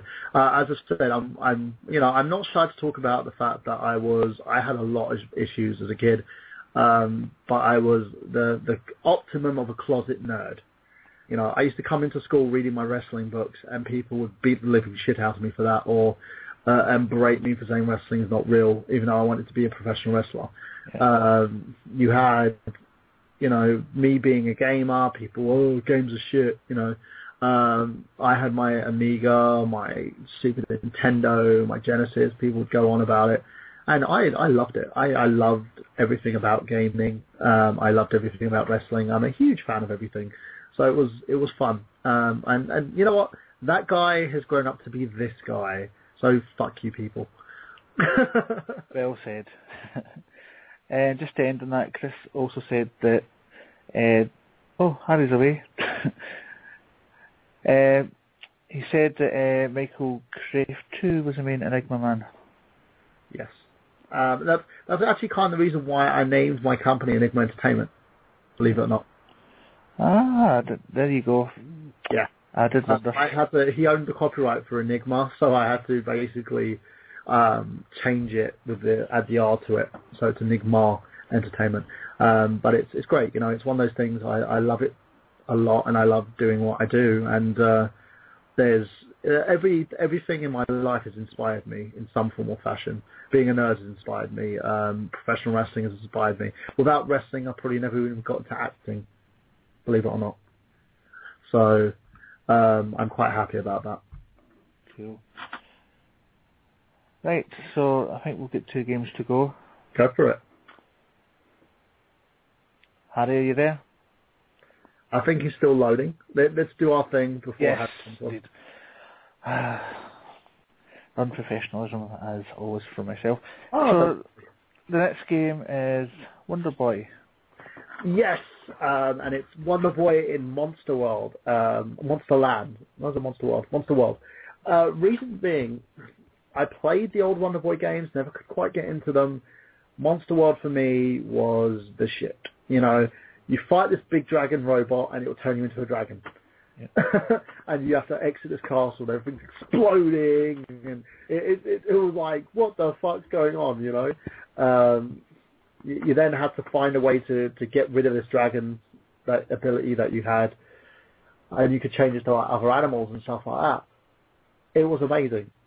For me, I had so much fun playing it on the Sega Genesis and also the Master System, and it was one of those games where I wasn't doing schoolwork, I wasn't watching Red Dwarf, I could just play some Wonder Boy, and I always just sit down, let my ass grow, and play me some Wonder Boy, and I clocked it. I think I clocked it within a week, believe it or not. Right. Mm. So we've got another Red Dwarf fan in the house. Yeah, I love Red Dwarf. One of my favourite shows. And it was actually, it's one of the shows that got me into comedy, believe it or not. Ooh. Yeah, me and Chris were talking quite a lot about Red Dwarf when he was on. Yeah, it's such a fun show. It was really off the wall. Half of it doesn't make sense. But it's so fun. And I remember when they, excuse me, there was an episode where they had an army of Elvises, and it cracked me up. They were on this planet, and Elvis was basically fighting, and then they had the... Oh, that was Waxworld, I think it was. Yeah. That's one of the episodes that myself and Chris were talking about. A lot of people slated it, and I absolutely loved that episode. I loved it as well, and then the end as well, where Elvis Presley singing the song, like, yeah. It's cold outside, oh yeah, that was classic. No one else. Yeah, I loved it, and it's, I literally can sing that song word for word. Me as well, and there's a bit in it as well when Elvis was kind of putting them through the paces, and he was doing that do. Yeah. Arnold Dreamer's Red Machine. It's brilliant. Yeah, and it makes you laugh because Elvis is one of the impressions that I can do. You're like, how do you say that? I'm good. And it so happens that his voice is used for Johnny Bravo. Johnny Bravo is like a huge Elvis mimic. Check the peps. Man, I'm pretty. But I love those episodes. And in terms of Red Dwarf itself, Lister reminded me of me. I was a complete and utter fucking slob. Right, well, we have got a caller on the line now. Hopefully, fingers crossed, no gremlins. A huge Red Dwarf fan. It's Chris. Are you there, Chris? Yeah, can you hear me? Yay! It worked. How's it doing, son? How you doing, Mike? How you doing? Oh, good, man. Good. I'm just sitting here answering some questions, opening myself up to John here, like you do with our friends, letting them know about you. Well, I'll tell you, mate. I've been listening to the show and I thought, wow, look, this is like me speaking in a way. Yeah, Chris has been sending me PMs for the last little while saying, every time you pick something, Mike, Chris is like that. That's mine. That's my favourite as well. And now he likes Red Dwarf. Well, he said Red Dwarf, but when you said Super Mario World, I thought, wow, because it's a different reason. I don't know whether you saw listening to our show, but I picked Super Mario World because it was like a renaissance moment in gaming for me. Yeah. It was like you said about, wow, 16-bit graphics. I've never seen this before. The quality of the music, the gameplay was just unbelievable to anything I'd ever seen before. And I'd been so immersed in Amstrad before. Super Mario World was just wow. Yeah, I went through everything from like the Amstrad, the ZX Spectrum, the CPC, the Commodore 64. I went through all those consoles. I also went through the NES, the Genesis, and the Master System. And when the Genesis came out, when the Mega Drive came out, my brother got the Japanese version because my dad found someone who basically imported it into the country, and he got that version so he could play both UK, Japan, and US games. And I was sitting there, I was like, when's Nintendo bringing something like that out? Because the Mega Drive was like, I believe they released it a year before the SNES came out. Mega Drive was released in Europe in 1990. It was around about November 89, just before 1990. I know that because it killed my favourite console. Yeah, and the NES still competed, but graphics-wise, gameplay, it couldn't uphold what the Genesis did. And then when the SNES came out, I literally, as a kid, I was like, what the fuck? My dad gave me this console, brand new out of the box. I set it down. I put the wires in the back of the TV. I plugged the controller in because I saw this controller with all these beautiful like rainbow-like buttons on it. And I sat down. And the great thing about this console as well, it came with 2 controllers. The Mega Drive came with 1. This came with 2. And I popped the cartridge in, and as soon as I pushed that switch up, and you heard the song of and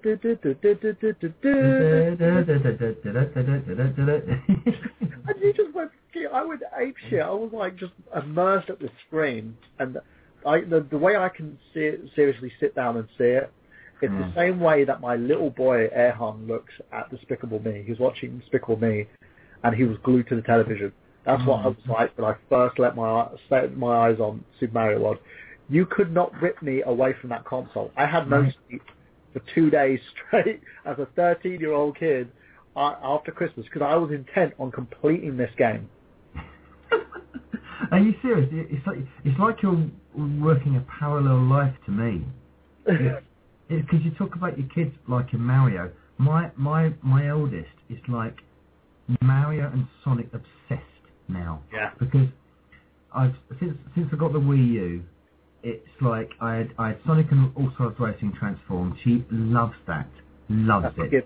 Yeah. Because it's a great game anyway. And then I slap on Mario Wii U, and she loves that as well. My kids, they loved Super Mario Wii U. But 3D Land is now 3D World is their favourite now because they play as Princess Peach. The girls keep fighting over who's going to play Peach. So I've got to clock it so I can get Rosalina for them so they can both stop fighting. So I'm Peach. No, I'm Peach. I'm Peach. The boys are like Mario and Luigi. That's it. No one wants to be Toad. Daddy gets Toad. No one ever wants to be Toad. He's a tosser. I'm stuck being Toad.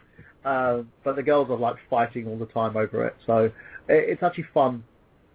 And it's one of those games that I think as well that stayed intact in terms of family. Yeah. There's no other console out there, and I'll lay this, like my hand on my heart on this. The Xbox 360, the kids play Castle Crashers and stuff like that together, which I don't mind too much because they're desensitized. I told them exactly what Castle Crashers is. They don't notice the blood or anything like that on there. But it's not really a kid's console. You play Kinect games on it for kids, but those games are retarded. To the point they're broken. They are broke. They are broke. I played the Kinect once, and I found it abysmal. One of the worst things about the original, this is the original Kinect. Let's stipulate that for everyone listening. The original Kinect is you literally step out of the play area, and it would pause itself, and you'd be like, "Hang on, I'm only picking a drink up for fuck's sake."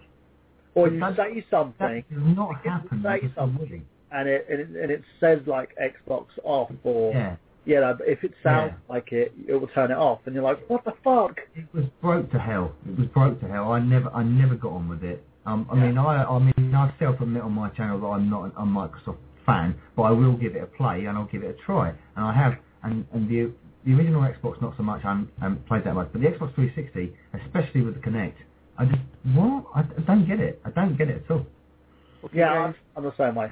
It's when it comes to the 360, the Wii U for me is always the choice for my kids, and we always go straight to that one. And plus, it's backwards compatibility with the Wii. Come on. Well, that's fantastic. And then I've got them parallel, of course, PS4 as well. So, you know.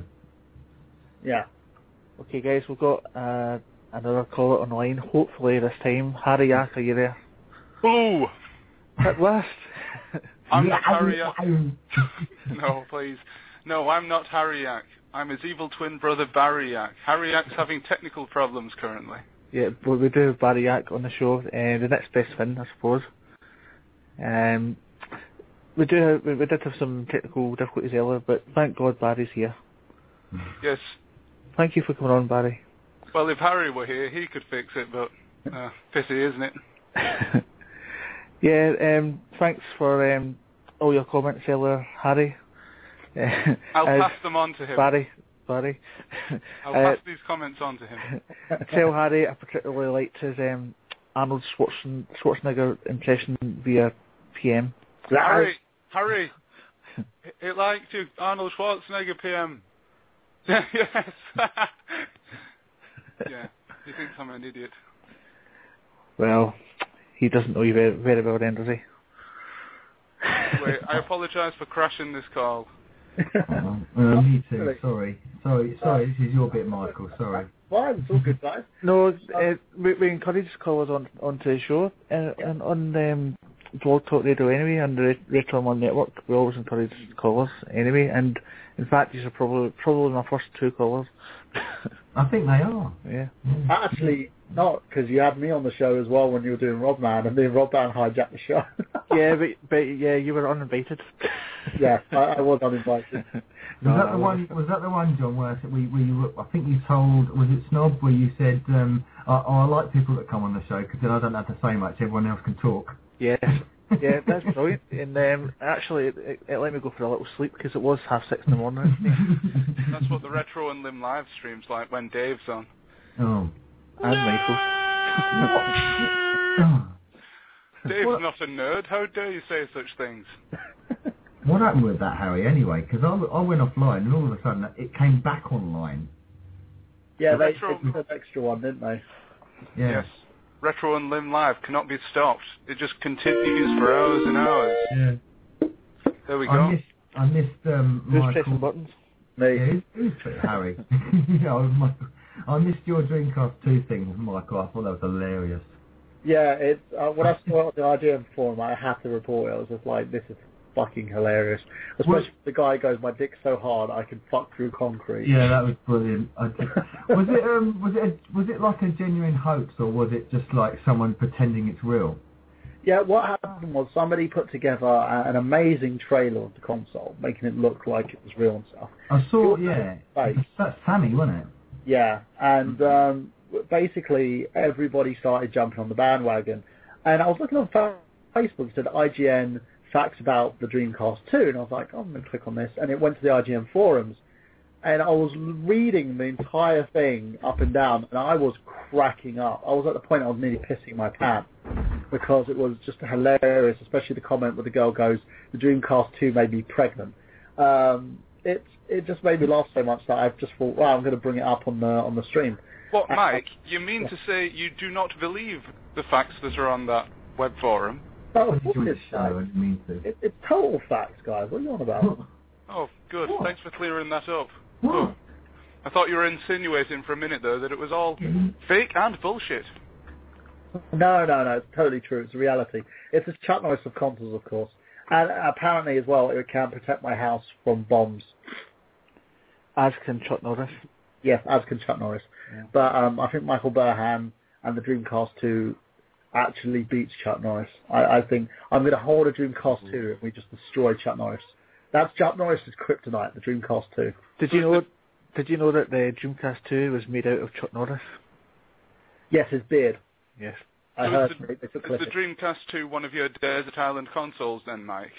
Yes, it's the console of choice for Desert Island. It plays all my games, and it also swallows up people. Right. Okay. Why would you need one of those on the Desert Island where there's no people there? The console works on the ritual sacrifice, so I'll need to bring a few puppies. Right. Before I move on to the last game, Chris, I've got a bone to pick you before I move on. I ate a whole packet of Jaffa cakes today, and I blame you. Because I seen you eating a Jaffa cake in one of your videos. So. He has nothing to say to that. I've rendered him speechless. Yeah, he's crying in the corner because he's made you eat sweets. Oh well. He's going to get some. He's going to eat them live. Just some more. A live Jaffa cake eating. Oh, we should do that on the Restaurant Unlimited stream. Yeah, I wish I could eat Jaffa cakes. I'm actually on a no sweet diet at the moment. I'm eating loads of protein, loads of like normal foods like rice and stuff like that, and staying away from the sweets. So am I, but it's not working. And it takes a lot of willpower, plus the fact that you just don't want to stop the house with sweets. Because there are times at night where I feel like I could have a sweet or two, but I ignore them. I have a protein shake instead. Brilliant. Oh well, moving on from the Jaffa cake discussion. Okay. We've got one more game, Mike, and it's Columns on Sega Mega Drive. No, the Sega Game Gear. Sega Game Gear, I do apologise. It is the most fantastic game on the Game Gear. And the reason being, my brother got a version of this console from a friend of his. He loaned him his Master System, and then the dude loaned him this. And I was like, oh, cool, what is this? And I, as a kid, I was going in the toilet. This was my first toilet gamer. So I had the Game Gear, I had the batteries in the back, and I was playing it on the toilet, taking a shit, while my mum was banging on the door, because we only had one toilet in the house at the time. Now we have two. So yeah, I was like sitting there, playing the Game Gear, and playing Columns, and it was the first game, handheld game that I've ever completed. And because I liked it so much, I purchased a Sega Game Gear for £10, and I got Columns for £2.50. Bargain. And then you spent about £50 on batteries? No. I got the charger. Can I just ask a question? Go for it.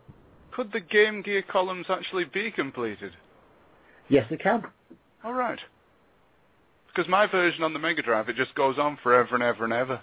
No, until you die. Mine actually completes. So what it happens is, I believe, is there a story mode? There's an arcade mode, and there's another mode where it just goes unlimited.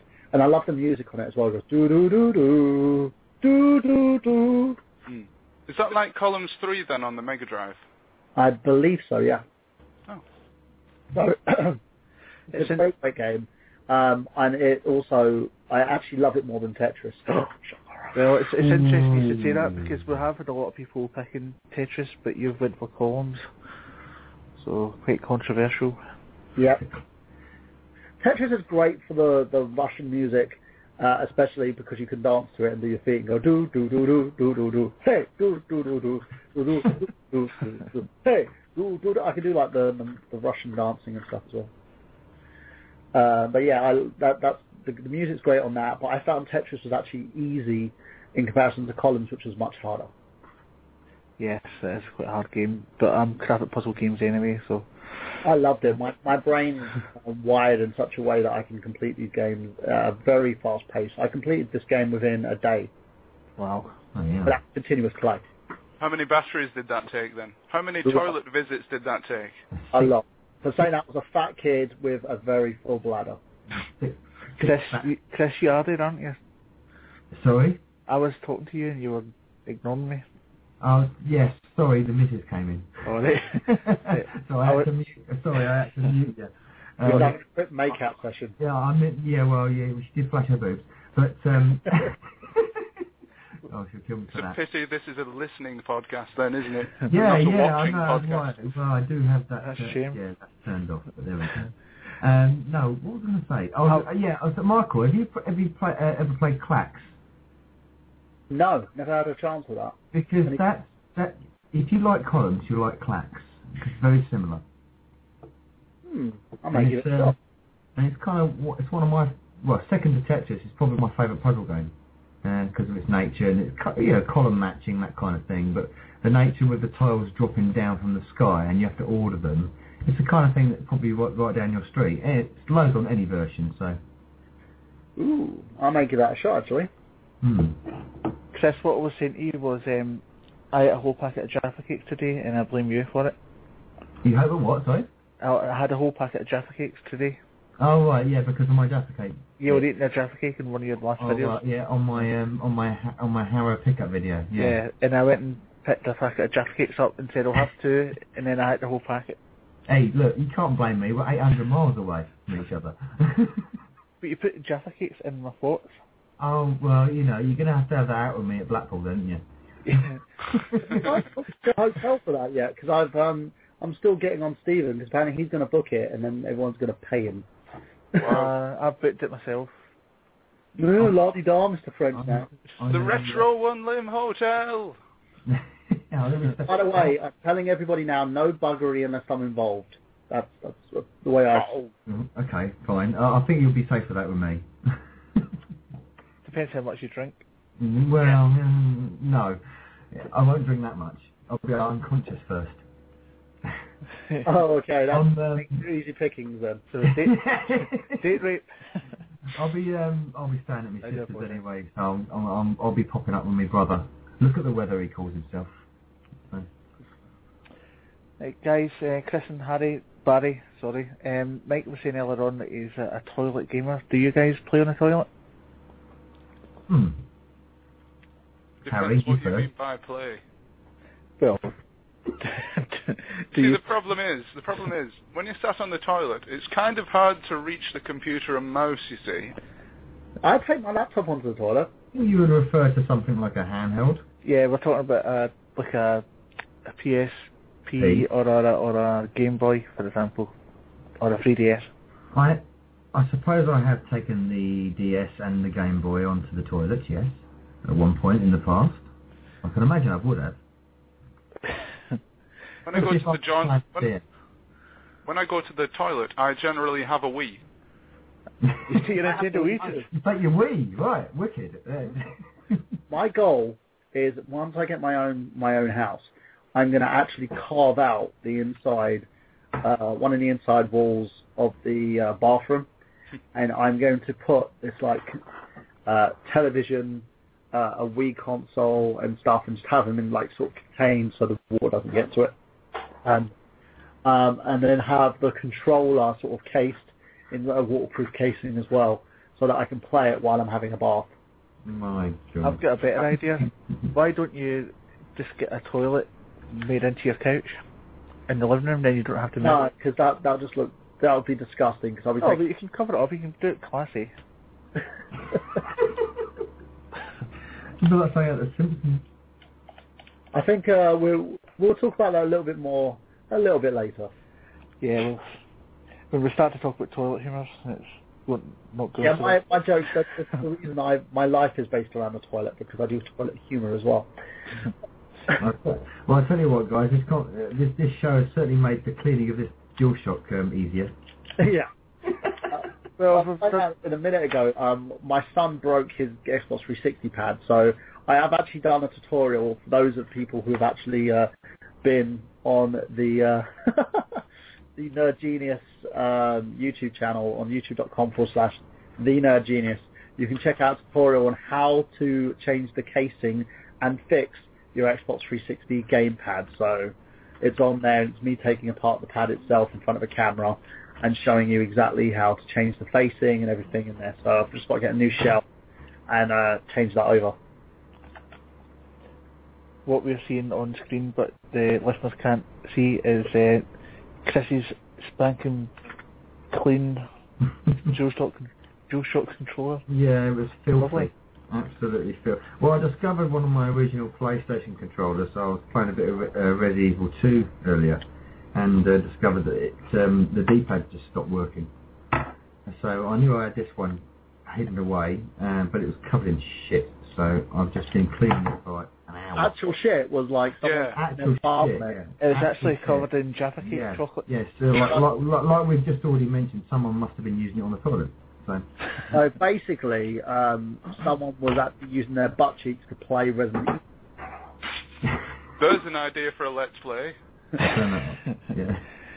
Anyway, Michael, you've had your 8 games, 8 great picks. Just to recap: Super Mario World, Super Mario Kart, Link to the Past, Pokemon Fire Red, Sonic 2, Streets of Rage, Wonder Boy, and Columns. Yeah. Fantastic selection there, I must say. Great, fantastic selection, yeah. If you could save just one of them, which one would it be? Super Mario was. Hey! Too much nostalgia for me there, and again, it's one of those games that my dad got me, and it's too nostalgic. As I said, my dad was a bit of an arsehole, but that was one of the best things he ever did for me. Right. Before we move on to your book, I know it's dragging on a bit, but I didn't have a chance earlier on. I was going to ask you about your wrestling career. Yeah. What started that? As a kid, I was obsessed with wrestling. I bought all the books, the biographies, to find out who did what. But I basically, it all started, and this is how the Optimum started at WrestleMania 7. I was this little boy, and I was transitioning from school to school, getting bullied a lot. And my dad basically was moving businesses. He was a bit of an entrepreneur, my dad. Got it wrong, but still a bit of an entrepreneur. And it was a situation where I met this kid by the name of Hussein and these other 2 kids, and they would talk about wrestling, and he would keep going on about the Ultimate Warrior has big powers, and I was like, powers? What the fuck are you talking about, kid? And it turned out he was talking about the guy's muscles. Hussein was a bit gay when it came to stuff like that. And basically I sat down, started thinking, what the hell is wrestling? I've never watched wrestling before. And he turned me on to WWE, well, WWF at the time. And basically, I went to watch WrestleMania 7 and then kept watching after that. Found as many tapes as I could, and even watched. The funnest moment I had was watching wrestling with my mum, which was SummerSlam. I believe it was '93 when it was aired on Sky Movies. Believe it or not, wasn't it aired on Movies? Yes. Yeah, it was. Yes. It was aired on Sky Movies. Pay-per-view. And no, it wasn't pay-per-view. It was actually on Sky Movies. It was before Sky got. Yeah, it was before Sky Cubs that basically started charging for every single fucking wrestling event. Before Sky Box Office. Yeah. Yeah. And I was watching it with my mum, and I was watching the Legion of Doom, and Hawk go, what a rush! Come to the room with Paul Eller and these 2 badass motherfuckers, fucking biker gear and football gear and shit, and I was like, what the fuck? These guys are so awesome. And they won. They were defending the tag team championships at the time, and they had such badass music. If you hear their music, it was like doom doom doom doom. I remember it. Yeah. Doom, doom, doom. And it was like it's like what I was saying about Streets of Rage. It was like badass, and they would come in, and it just made them sound like these 2 fucking polarizing figures. And as a kid, I was like, what the fuck, Then The Undertaker came out for his match, and my mum kept saying, kill him. My mum, for most people who don't know, she's a firm believer in the supernatural. She believes in witchcraft and everything like that. And you can't say no. It's her belief. She's a Wiccan, in a sense. And I actually went, a funny story happened. I actually went to an event I was doing security for where it had loads of Wiccans there. So I understand a lot about my mum's beliefs and stuff. And it got me a bit more closer to who she is, in a sense, and it was great. But yeah, we watched the event. So she watched Undertaker, and she thought that he was real. and that his supernatural abilities, the lights turn out and he disappeared, and she never knew he was a guy named Mark Calloway, you know. But she was like going ape shit, and I watched it with her, and it was our first and last wrestling event I ever watched with my mum. But ever since then I was like, I want to be that guy. I want to be the guy in that ring. I want to be Hulk Hogan. You know, Hulk Hogan came out and fucking did the, you know, the muscles, and I am a real American. Like, everyone's going fucking ape shit. And I was like, that's the guy I want to be.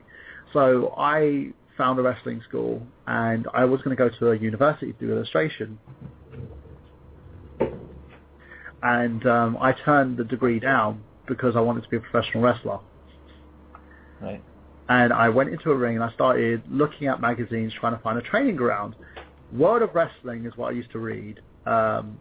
Basically said there was a training ground in North London by a company called the Frontier Wrestling Alliance, a company that's now defunct, believe it or not. So I joined up, and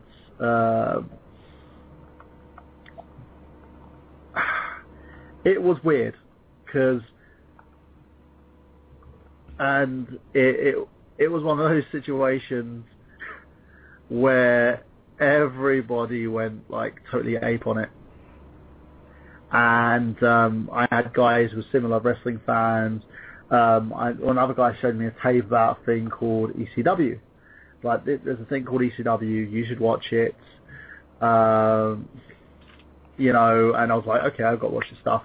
And the shit these guys did in the ring, I was like, what the fuck are these guys doing? Why are they destroying each other? Why are they using thumbtacks? Why are they doing this? It was my first time I ever saw Mick Foley in the ring. And I watched his stuff, and I was watching Cactus Jack. I was watching WCW Saturday nights as well. And my training was starting. And they would get us to do drills. I would do an hour cardio drill. To the point I would be running, push-ups, sit-ups, and would make a game of it. Whoever's team won would win, you know, I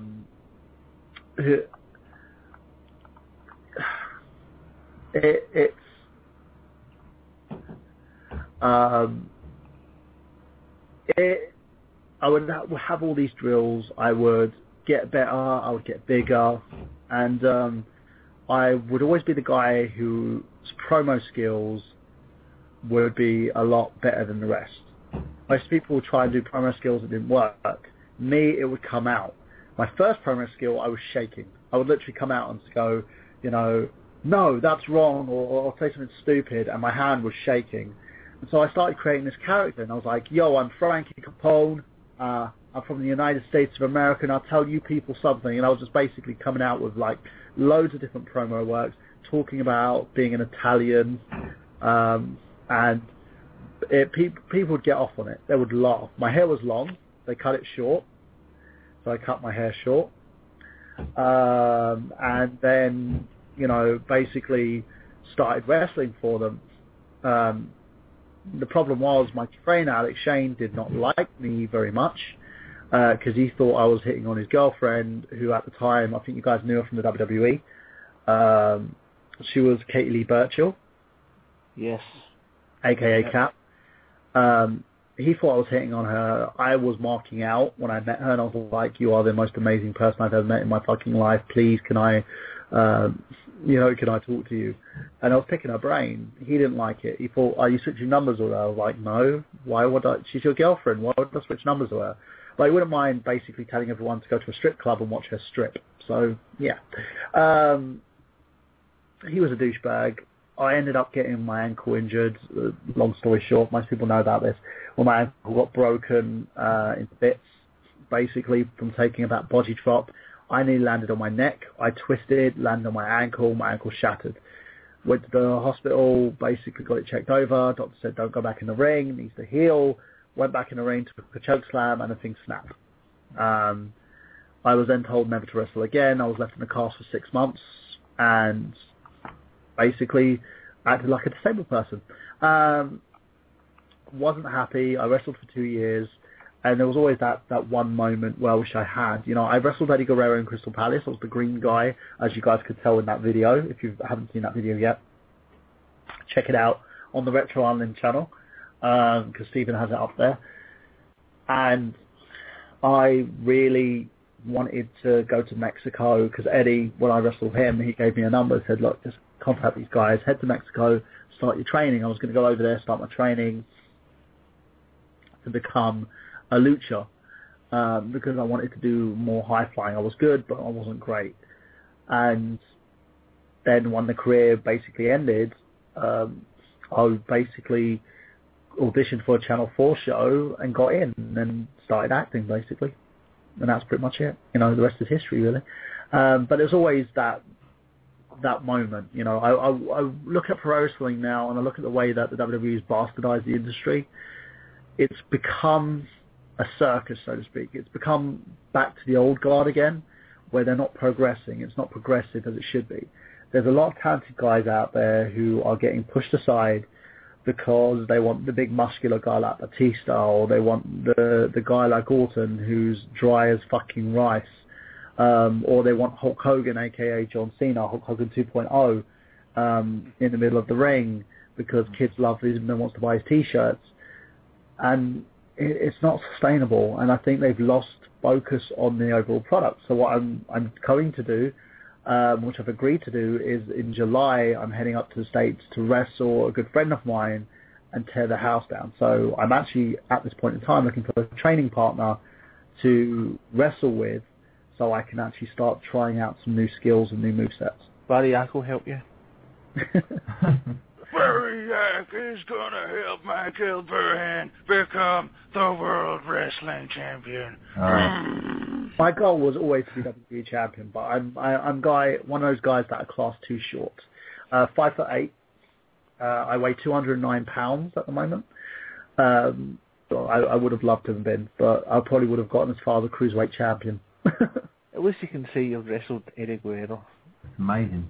Not many people can say that, can they? No, it's amazing. I also want to be the guy who's known as tearing the house down. Yeah. You know, if people have seen my previous video where I basically got in the ring and people were immersed with my character, I want to basically be that guy who goes in, shows the world how a well-made wrestling match is played out, and people take notice and say, wow, you know, you're amazing. I want that. I want that last final moment to come out of it and say, I did something amazing. And I'm hoping that if all works out, the guy that I work with gets blown up to the point where he ends up holding his version of the world title. So we'll see. Cool. Good luck with that. All that. I hope it all transpires that happens. You're going to get it filmed, so hopefully we can get it on the stream on the YouTube channel and stuff as well. Can we give you a little bit of nostalgia, Michael? Go for it. Okay, listen to this.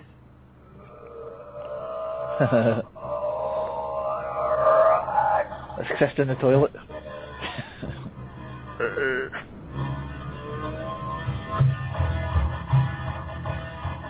You hear that? These guys just like, it's so badass. Marching. Everything that comes to the ring. This shows you these two are hard fuckers.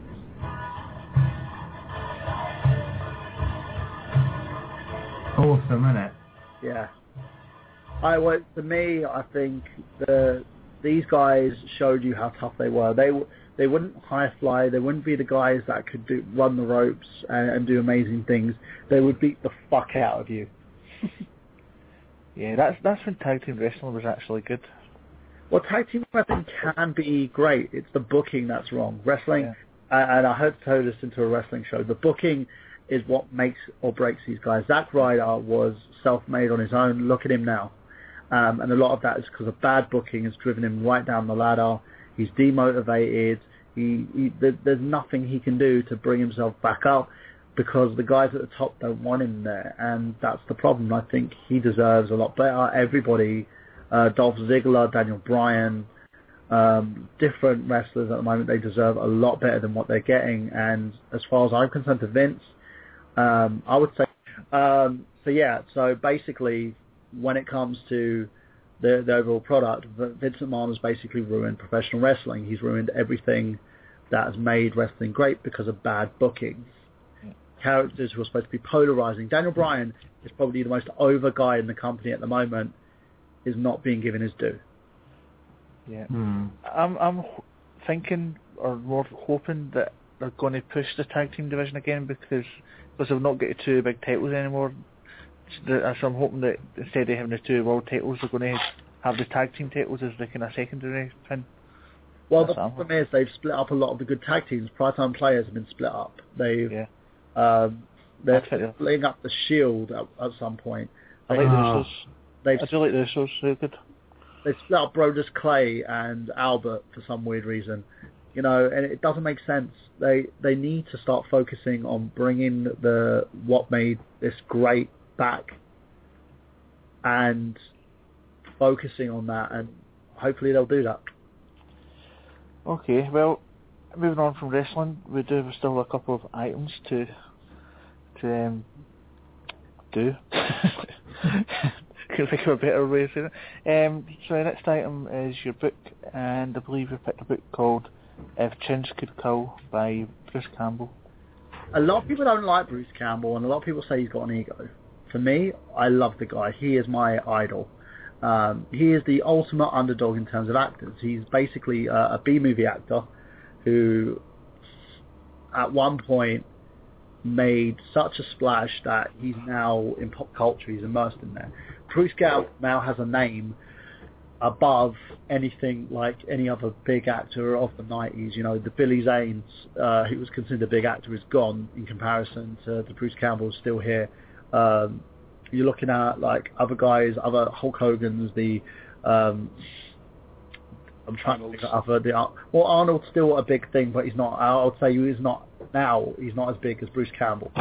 Bruce Campbell can cut his own ticket, and I read the book His Chins Could Kill.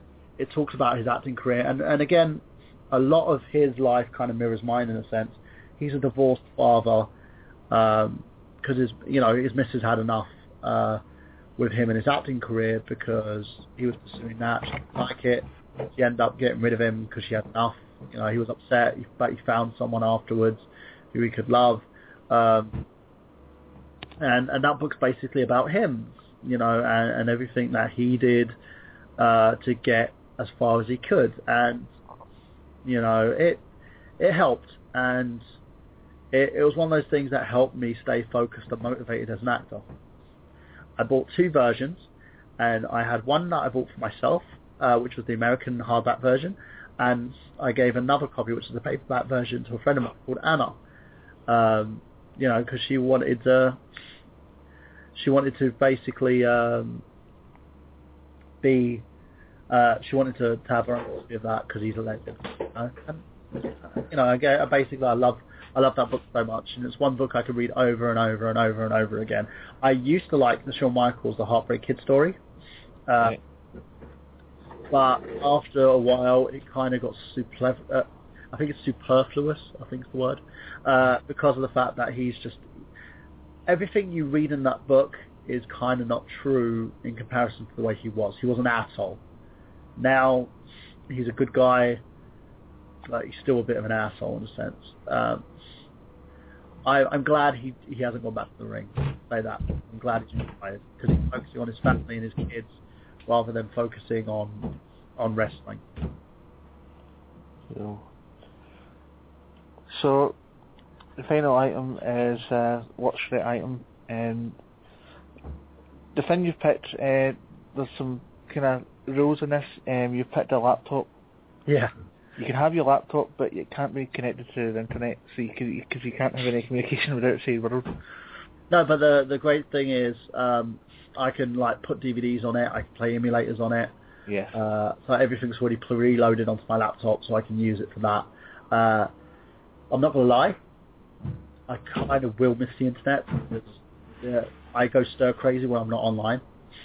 But you're on a desert island. You can't. Yeah. There's no Wi-Fi on it. I know, that would basically make me go stir crazy a little bit, but having the laptop there is like a comfort thing. It's my comforter. Got you, yeah. And you mentioned as well that you'd like your laptop to be there so you can continue on with your writing and things like that as well. I'll be writing tons of books, and it'll be like day 31 on the island. The only problem is, though, who would ever find those? Eventually, someone will find it. He would get rescued one day. Message in a bottle. Yeah, it'll be like the Michael Burhan story, the chipmunk molester, because I'll be molesting chipmunks on the island, of course. They have chipmunks on desert islands. Yeah, monkeys maybe. Then I'll be molesting the monkeys. I'll be molesting something. Would you have monkey butlers? Would you have chipmunk butlers? Yes. I'll train them all, and then I'll have chipmunk soldiers, and we'd have like instead of the Bitcoin, we'd have the coconut, and then they'd have their own economy. I'll teach them to trade stocks. You could start up your own Desert Island Wrestling Alliance with the monkeys. I would do with the monkeys and the chipmunks. Yeah. They would have factions, the monkeys versus the chipmunks. The MWA. And then we'd have a coconut Statue of Liberty, so I could just go up to it and go, "Fuck you! You blew it up! You blew it up!" And I'll have one just dressed up like he's from the Planet of the Apes, and I'll do that Charlton Heston thing. "You goddamn dirty ape!" Who's your favourite monkey from the world of movies and films or games? Clyde. Yes. Yes. Everything loose.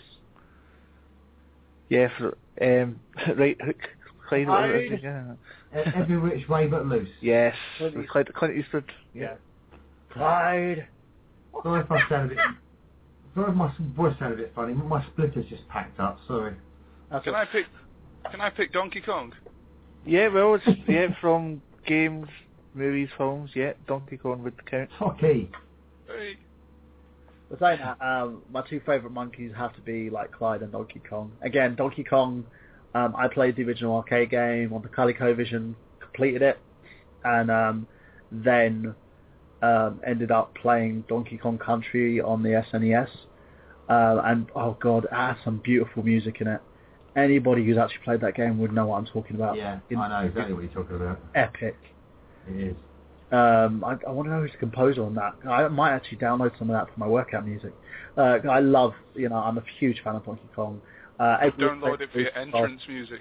Yeah. Oh, yes. My entrance music's going to be Word Up.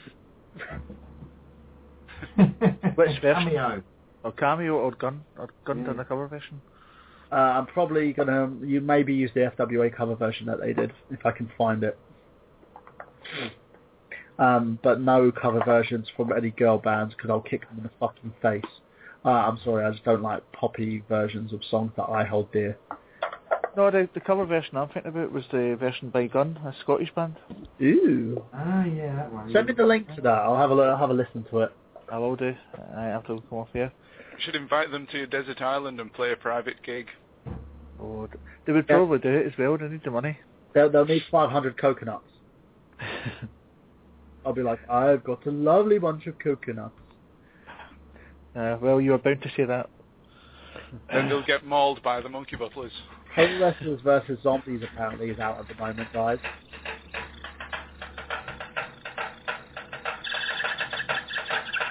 It's as if I'm on a desert island right now.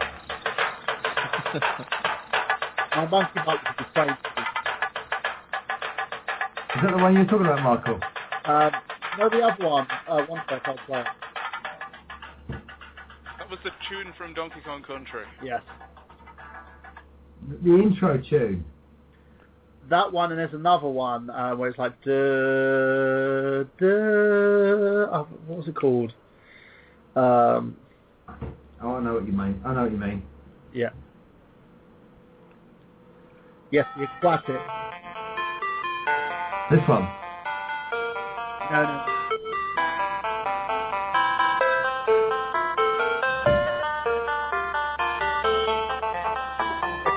Break it down.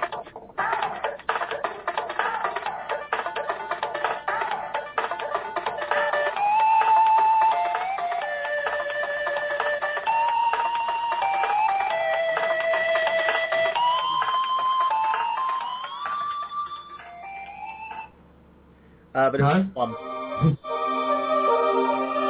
Oh, that one, yeah.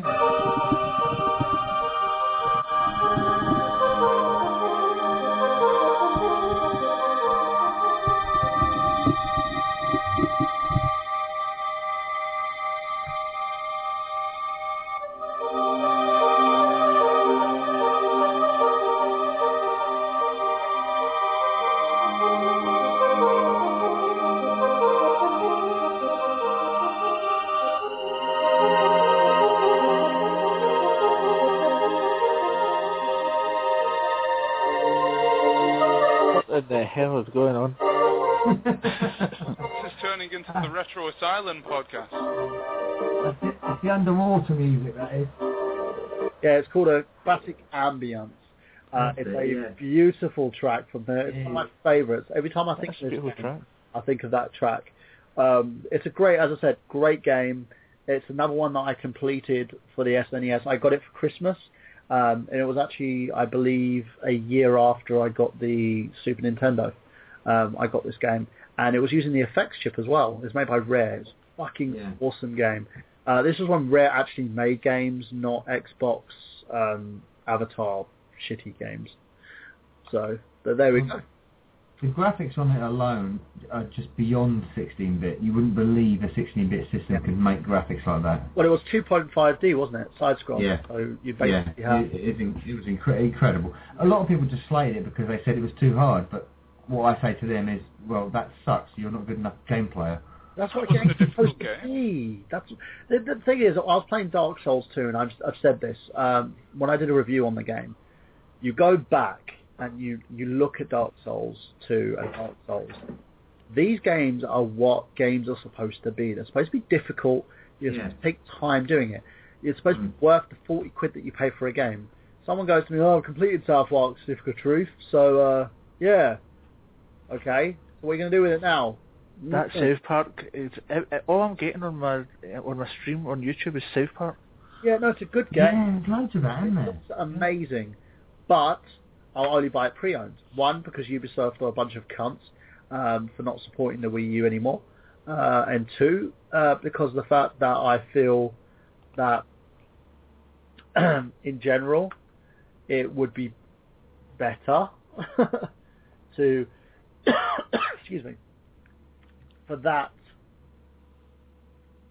kind of game, if you can complete it within 5 to 8 hours, then there's no replay value. According to Larry, the RPG mechanics on it are very outdated.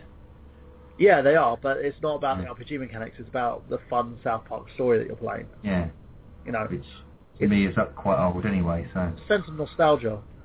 Yeah, I suppose, but. South Park, it's like The Simpsons, it was good, and then isn't now. Yeah. So, if it takes that sort of part of when it was good, then that's cool for me. Yeah, it's the same thing with the Simpsons games. Any of the Simpsons games that you've ever, seen, it just, some of them are good. I've been playing, I've played recently, I've done videos of that I've really enjoyed, the Road Rage and the Hit and Run. Yeah, I like them. But I think Michael said it earlier, one of the first games he got for his SNES was Bart's Nightmare. Yeah. Yes. Which is fucking hard. Oh my goodness. I've got Sorry, Harry. Sorry, it wasn't me saying something. It was Barry. That game was fucking hard. That game was ridiculous. I haven't clocked it yet, so I'm actually doing it for Getting Your Nerd on games that I couldn't beat. I'm actually going to be playing a stream of that, and then I'm going to be doing the games that I have that I couldn't beat video for them, talking about how the game was extremely difficult and I couldn't beat it. Even the I believe the Nostalgia Critic did a video on it. He couldn't beat it either. Whoa. I wrote a review on it. Yeah. If you cheap plug, sorry. If you go to the Pixel Empire, I've got a review on it. It's a great game. It's an extremely great game. It's one of those where you would have so much fun playing it, but at the same time, it's so difficult. You would end up smashing your own face in for it. It's that bloody Maggie's temple sequence. That is ridiculously hard. Yeah. It's impossible, that is. Yeah. And look at today's games, though. Like, for everything that was great about Mario 3D World, the one thing I hate about that game is, it's the same with all Mario games, like on the Wii and Wii U and stuff. If you don't complete a level, if you keep dying, they'll put a block there, a help block. Yeah. And it bugs me because I sit there and I find that as an insult. Yeah, I think what they've lost. I think what they've lost with modern games, especially in the main, is to get the balance right of learning curve. Is to sort of make it hard, make it challenging, but don't make it so destroying to the soul. The way I see it is, if I play a game, I want it challenging to the point where I want to pick the game up and throw it out the fucking window. That's for me. For the kids, if they have two modes, if they have the easy and hard mode on there, I'll put the kids on easy mode and I'll play hard. That's fine. But with Mario World, there's no other mode. It's just the same level, the same mode. I could complete that game probably within 8 hours. The kids take a little bit longer because they like to just faff about on the levels. But, you know, it does bug me. In terms of gaming, I really feel that they could have done, there could have been a lot more done. You generally like a good challenging game. Yeah. Dark Souls 2, I was playing it, I had to farm to get an inch closer to where I needed to be. What do you think of a classically difficult game, R-Type? That's one of my favourite games in the world. I've got Me too. I've got R-Type Final up here. It's in my. Oh, I need to get that. Because I bought it for my dad because he loves R-Type. That was his favourite game ever, and I purchased a copy for him for the PlayStation 2, and it's still here. And I play it. I've also loved the Gradius series of games. Yeah. My favourite games in the world. Great soundtracks as well. Brilliant soundtrack. Epic. I agree totally with you on that one. I know. R-Type's one of my favourite series. I was going to say regarding The Simpsons, the first game I ever played on the Amiga was Bart vs. the Space Mutants. Oh yeah. Yeah, I had a copy of that on the NES, but again, one of those things I bought at a. This is the thing, and we're going to touch on the collector's episode of IGG as well. When the NES turned retro, I could buy games for 99p. Now those same games I could buy for 99p are going for ridiculous amounts. Yeah. I've been looking at it, I was just like, what the hell? Seriously? Really? Would you? It's like Bart vs. Space Mutants. You can buy that now for like £10, £15. I could buy a game for that. I had it on a CPC. It weren't good. Oh dear, I can just imagine how bad that is. I hated the Mega Drive version, which incidentally I got in a bundle with a Mega Drive 2 and Sonic, I believe, and Mega Games, one of the Mega Games cartridges. And that was only 2 or 3 years ago. I can't imagine. Yeah. You were playing Monkey Tunes earlier on. I didn't get the opportunity, but I'm going to play a Monkey Tune. Go for it. Yeah. So you can hear it. Yeah. Oh my god. Yeah. Yeah. Oh, you like your Monkey Island. My favourite game of all time. It's a real kick in right enough, isn't it? Sorry, what? I can't hear you. I'm going to have that as my ringtone. Anyway, make that a copyright strike, so. There are no copyright strikes on Blog Talk Radio. Yeah, but it's getting uploaded to YouTube. When I upload it to YouTube, I've got I've got to do something. We'll be fine. They're only snippets, and we're talking over it anyway. Yeah. I wouldn't worry about it. So that's pretty much my experiences, my collections. Basically, with my stuff, it's as I've said before, it's not just collections, items and stuff. It's literally everything I would have on that desert island would be a part of my life. Brilliant. Well, I think we better think about ending it. I do have to shout out the Retro Unlimited live stream that's coming up on Friday evening at 8:30, hosted by Mr. Barry's brother, Harry. It's at 8:30 and it's Retro Unlimited 27. Yes, and that's at youtube.com/RetroUnlimLive. Thank you, Barry. Yes, I always forget that bit. It's not pain. Also, I got gameplay episode 60, I believe it's 68. Was it 67? No, it's 67. With Rob Mann as your special guest host of the episode. He's going to be talking collecting. If anybody wants to join us, it will be 11 p.m. EST, which is 4 a.m. in the UK, and 8 p.m. PT, which is Pacific time. So the reason being is Rob Mann likes to get the kiddies to bed before he actually does like stuff like this, and I'm inviting him on the episode to do that. He's also got another project lined up. He's doing Silent Hill retrospective, which I'm helping him on. I'm kind of assisting him on that, being his little assistant with his little skirt. I ain't got the legs for it. And you can check out like most of Rob Mann's stuff. Check him out on the Happy Console Gamer, youtube.com/Happy Console Gamer with him and Johnny. And keep your eyes out for loads of stuff that I'm doing. Nerdgenius.com, of course. Facebook.com/IGotGameplay, which is amassed over 290 likes. I have no idea how this happened, which is great. Keep it up, people. Keep liking the site. Retro Island Network, of course, Facebook.com/Retro Island Network. And we've got to make our presence known on YouTube soon when I get off my arse to actually upload everything onto there as well. And I was the first subscriber on that, by the way. Yeah, I haven't even checked the channel yet. I've been really bad. So yeah, I'm gonna get that up and done. And everybody out there, for those of you who want to check out more stuff with me, dailymotion.com/nerdgenius. It's got the movie, The East London Story Slap or Die on there if you want to actually check that out. I know it's paid, so make sure you check that out if you want to take a look at that. I've also got loads of other stuff going on as well, including a movie that I'm currently in the process of producing called The Perspective, based on Man and Female Perspectives. Trying to get the actors in for the final shots on that, and then I've got to start editing and post-production. This Job Fire episode 3 coming soon. I know I keep saying it's going to be up. It will do eventually.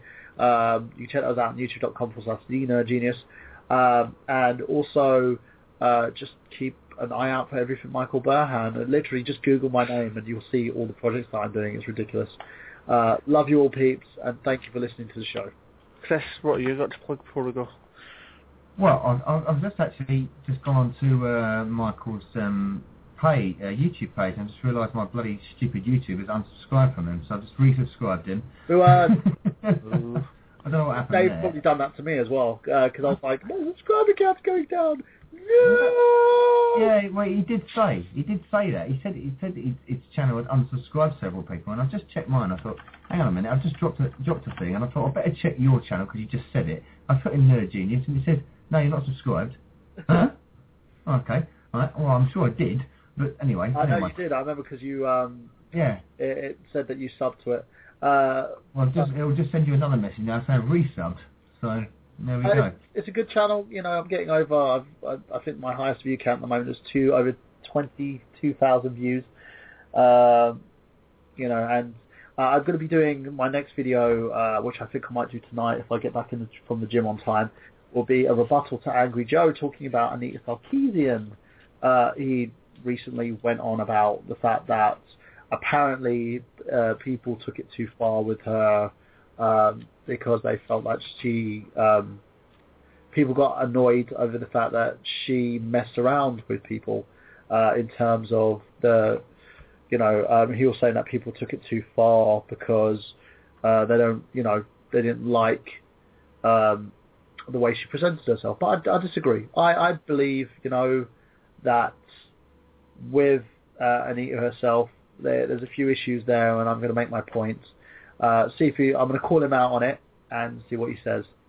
At the end of the day, I've got a lot more videos coming. I've got some political videos coming up as well because that's some politics series that I was doing.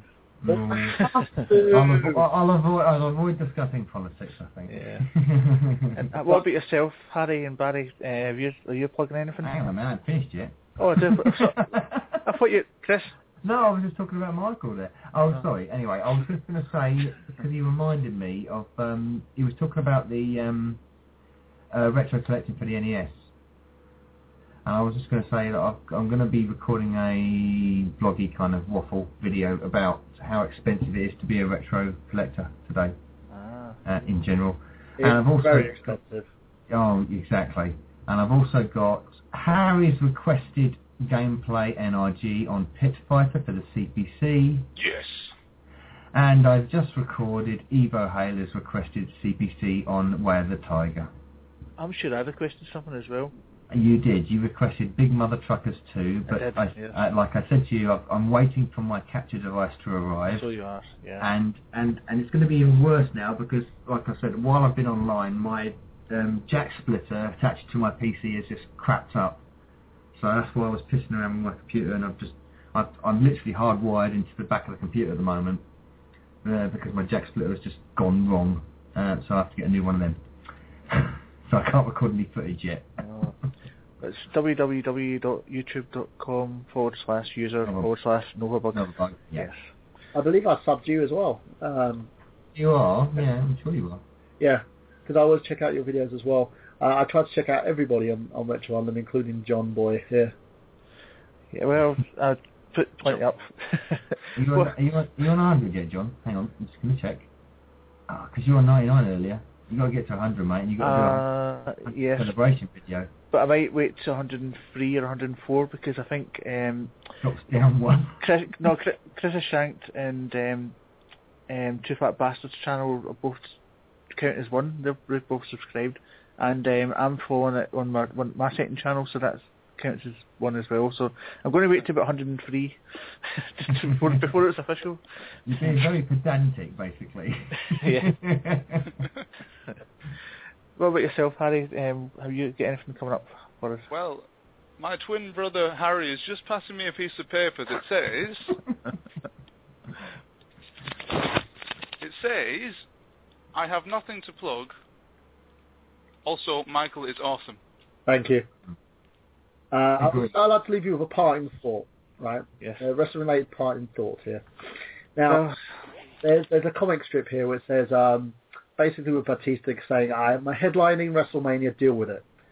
The guy basically cuts in the line, the guy goes to him, hey, I was in line to use that, and he goes, deal with it. And then the doctor says to him, Mr. Batista, your skinny jeans that you keep wearing are what's causing your extreme pain in your testicles. If you don't change it to something looser, I'm afraid they will explode. And Batista replies, well then I guess they have to deal with it. There you go, folks. And on that bombshell, thank you very much, Michael, for being a fantastic guest. That was great. You know what? I love this show. Big fan of it. High supporter of it. And one thing I will say is, keep up the good work there, John. You've gone from miles to miles, and the fact that this show keeps going from stride to stride and getting better, from something that's turned from the Retro Island network. Most people don't know this was actually just a whim between me and Stephen here. I was leaving another network with I Got Gameplay. Stephen wanted to secure the show, put the network together for me that I'm in charge of, and it's created so many amazing shows with you, with Chris, with everybody, and I'm so proud of everyone. 4,000, listens on this network is amazing. I believe by the end of the month we'll probably hit 5. You make me blush. And Chris and Harry, thanks for jumping on and being fantastic guests as well. And being previous guests on the show as well. Thank you very much. Serious? No problem. Yes, your previous guests in this. Oh, right, sorry, I thought you said serious guests. I'm never a serious guest. No. No, Harry, memory, mate, you were on this show before. Was I? No, Yes. That was my brother, Harry. Oh, right, yes, sorry. Yes, remember, he's Barry Yak. We'll get Yeah. Barry Yak on the show in the future. So Get Barry on next time. Barry's better. I'll pass that on to him. He does a great Sylvester Stallone. Adrian!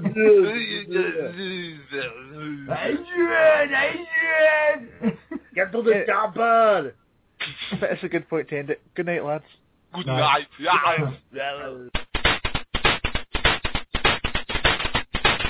Yo, what the French is up, guy? It's me, Haggard. You know my boy Cody and I just picked up the illest game ever. You better cruise over quick on that Metro City Express. And on the side, we just got the dankest stack on the planet. DC for life, straight out the pipe. Hit you in the dome every single night. Yo, my yes and a yes is looking kinda dusty. Is that some cartridge coming at me? Yo, it must be a busty in the head. DC will leave you for dead. Yo, haters better trust me. We play video games, nothing changed. We didn't stop loving them when we came of age. Yo, we set the stage, doing everything but dying. Never get first place in the race. Stop trying. Get hysterical, memorable, that enormously soul. The fact that you ain't getting it is a blatant miracle. Trying to turn the game on, but it's giving your problems. Got the best technique, guaranteed to solve them. It's a must, gotta blow up the dust. Have the magic fingers, so no reason to fuss. Grab an old game, turn it over, give a blow. Put it in your system, turn it on and let it load. A few seconds of waiting, extreme anticipation. When there seems to be no response, it's infuriating. But wait, I saw it, that game's your dawn. You better grab a controller and get your Zelda on. Play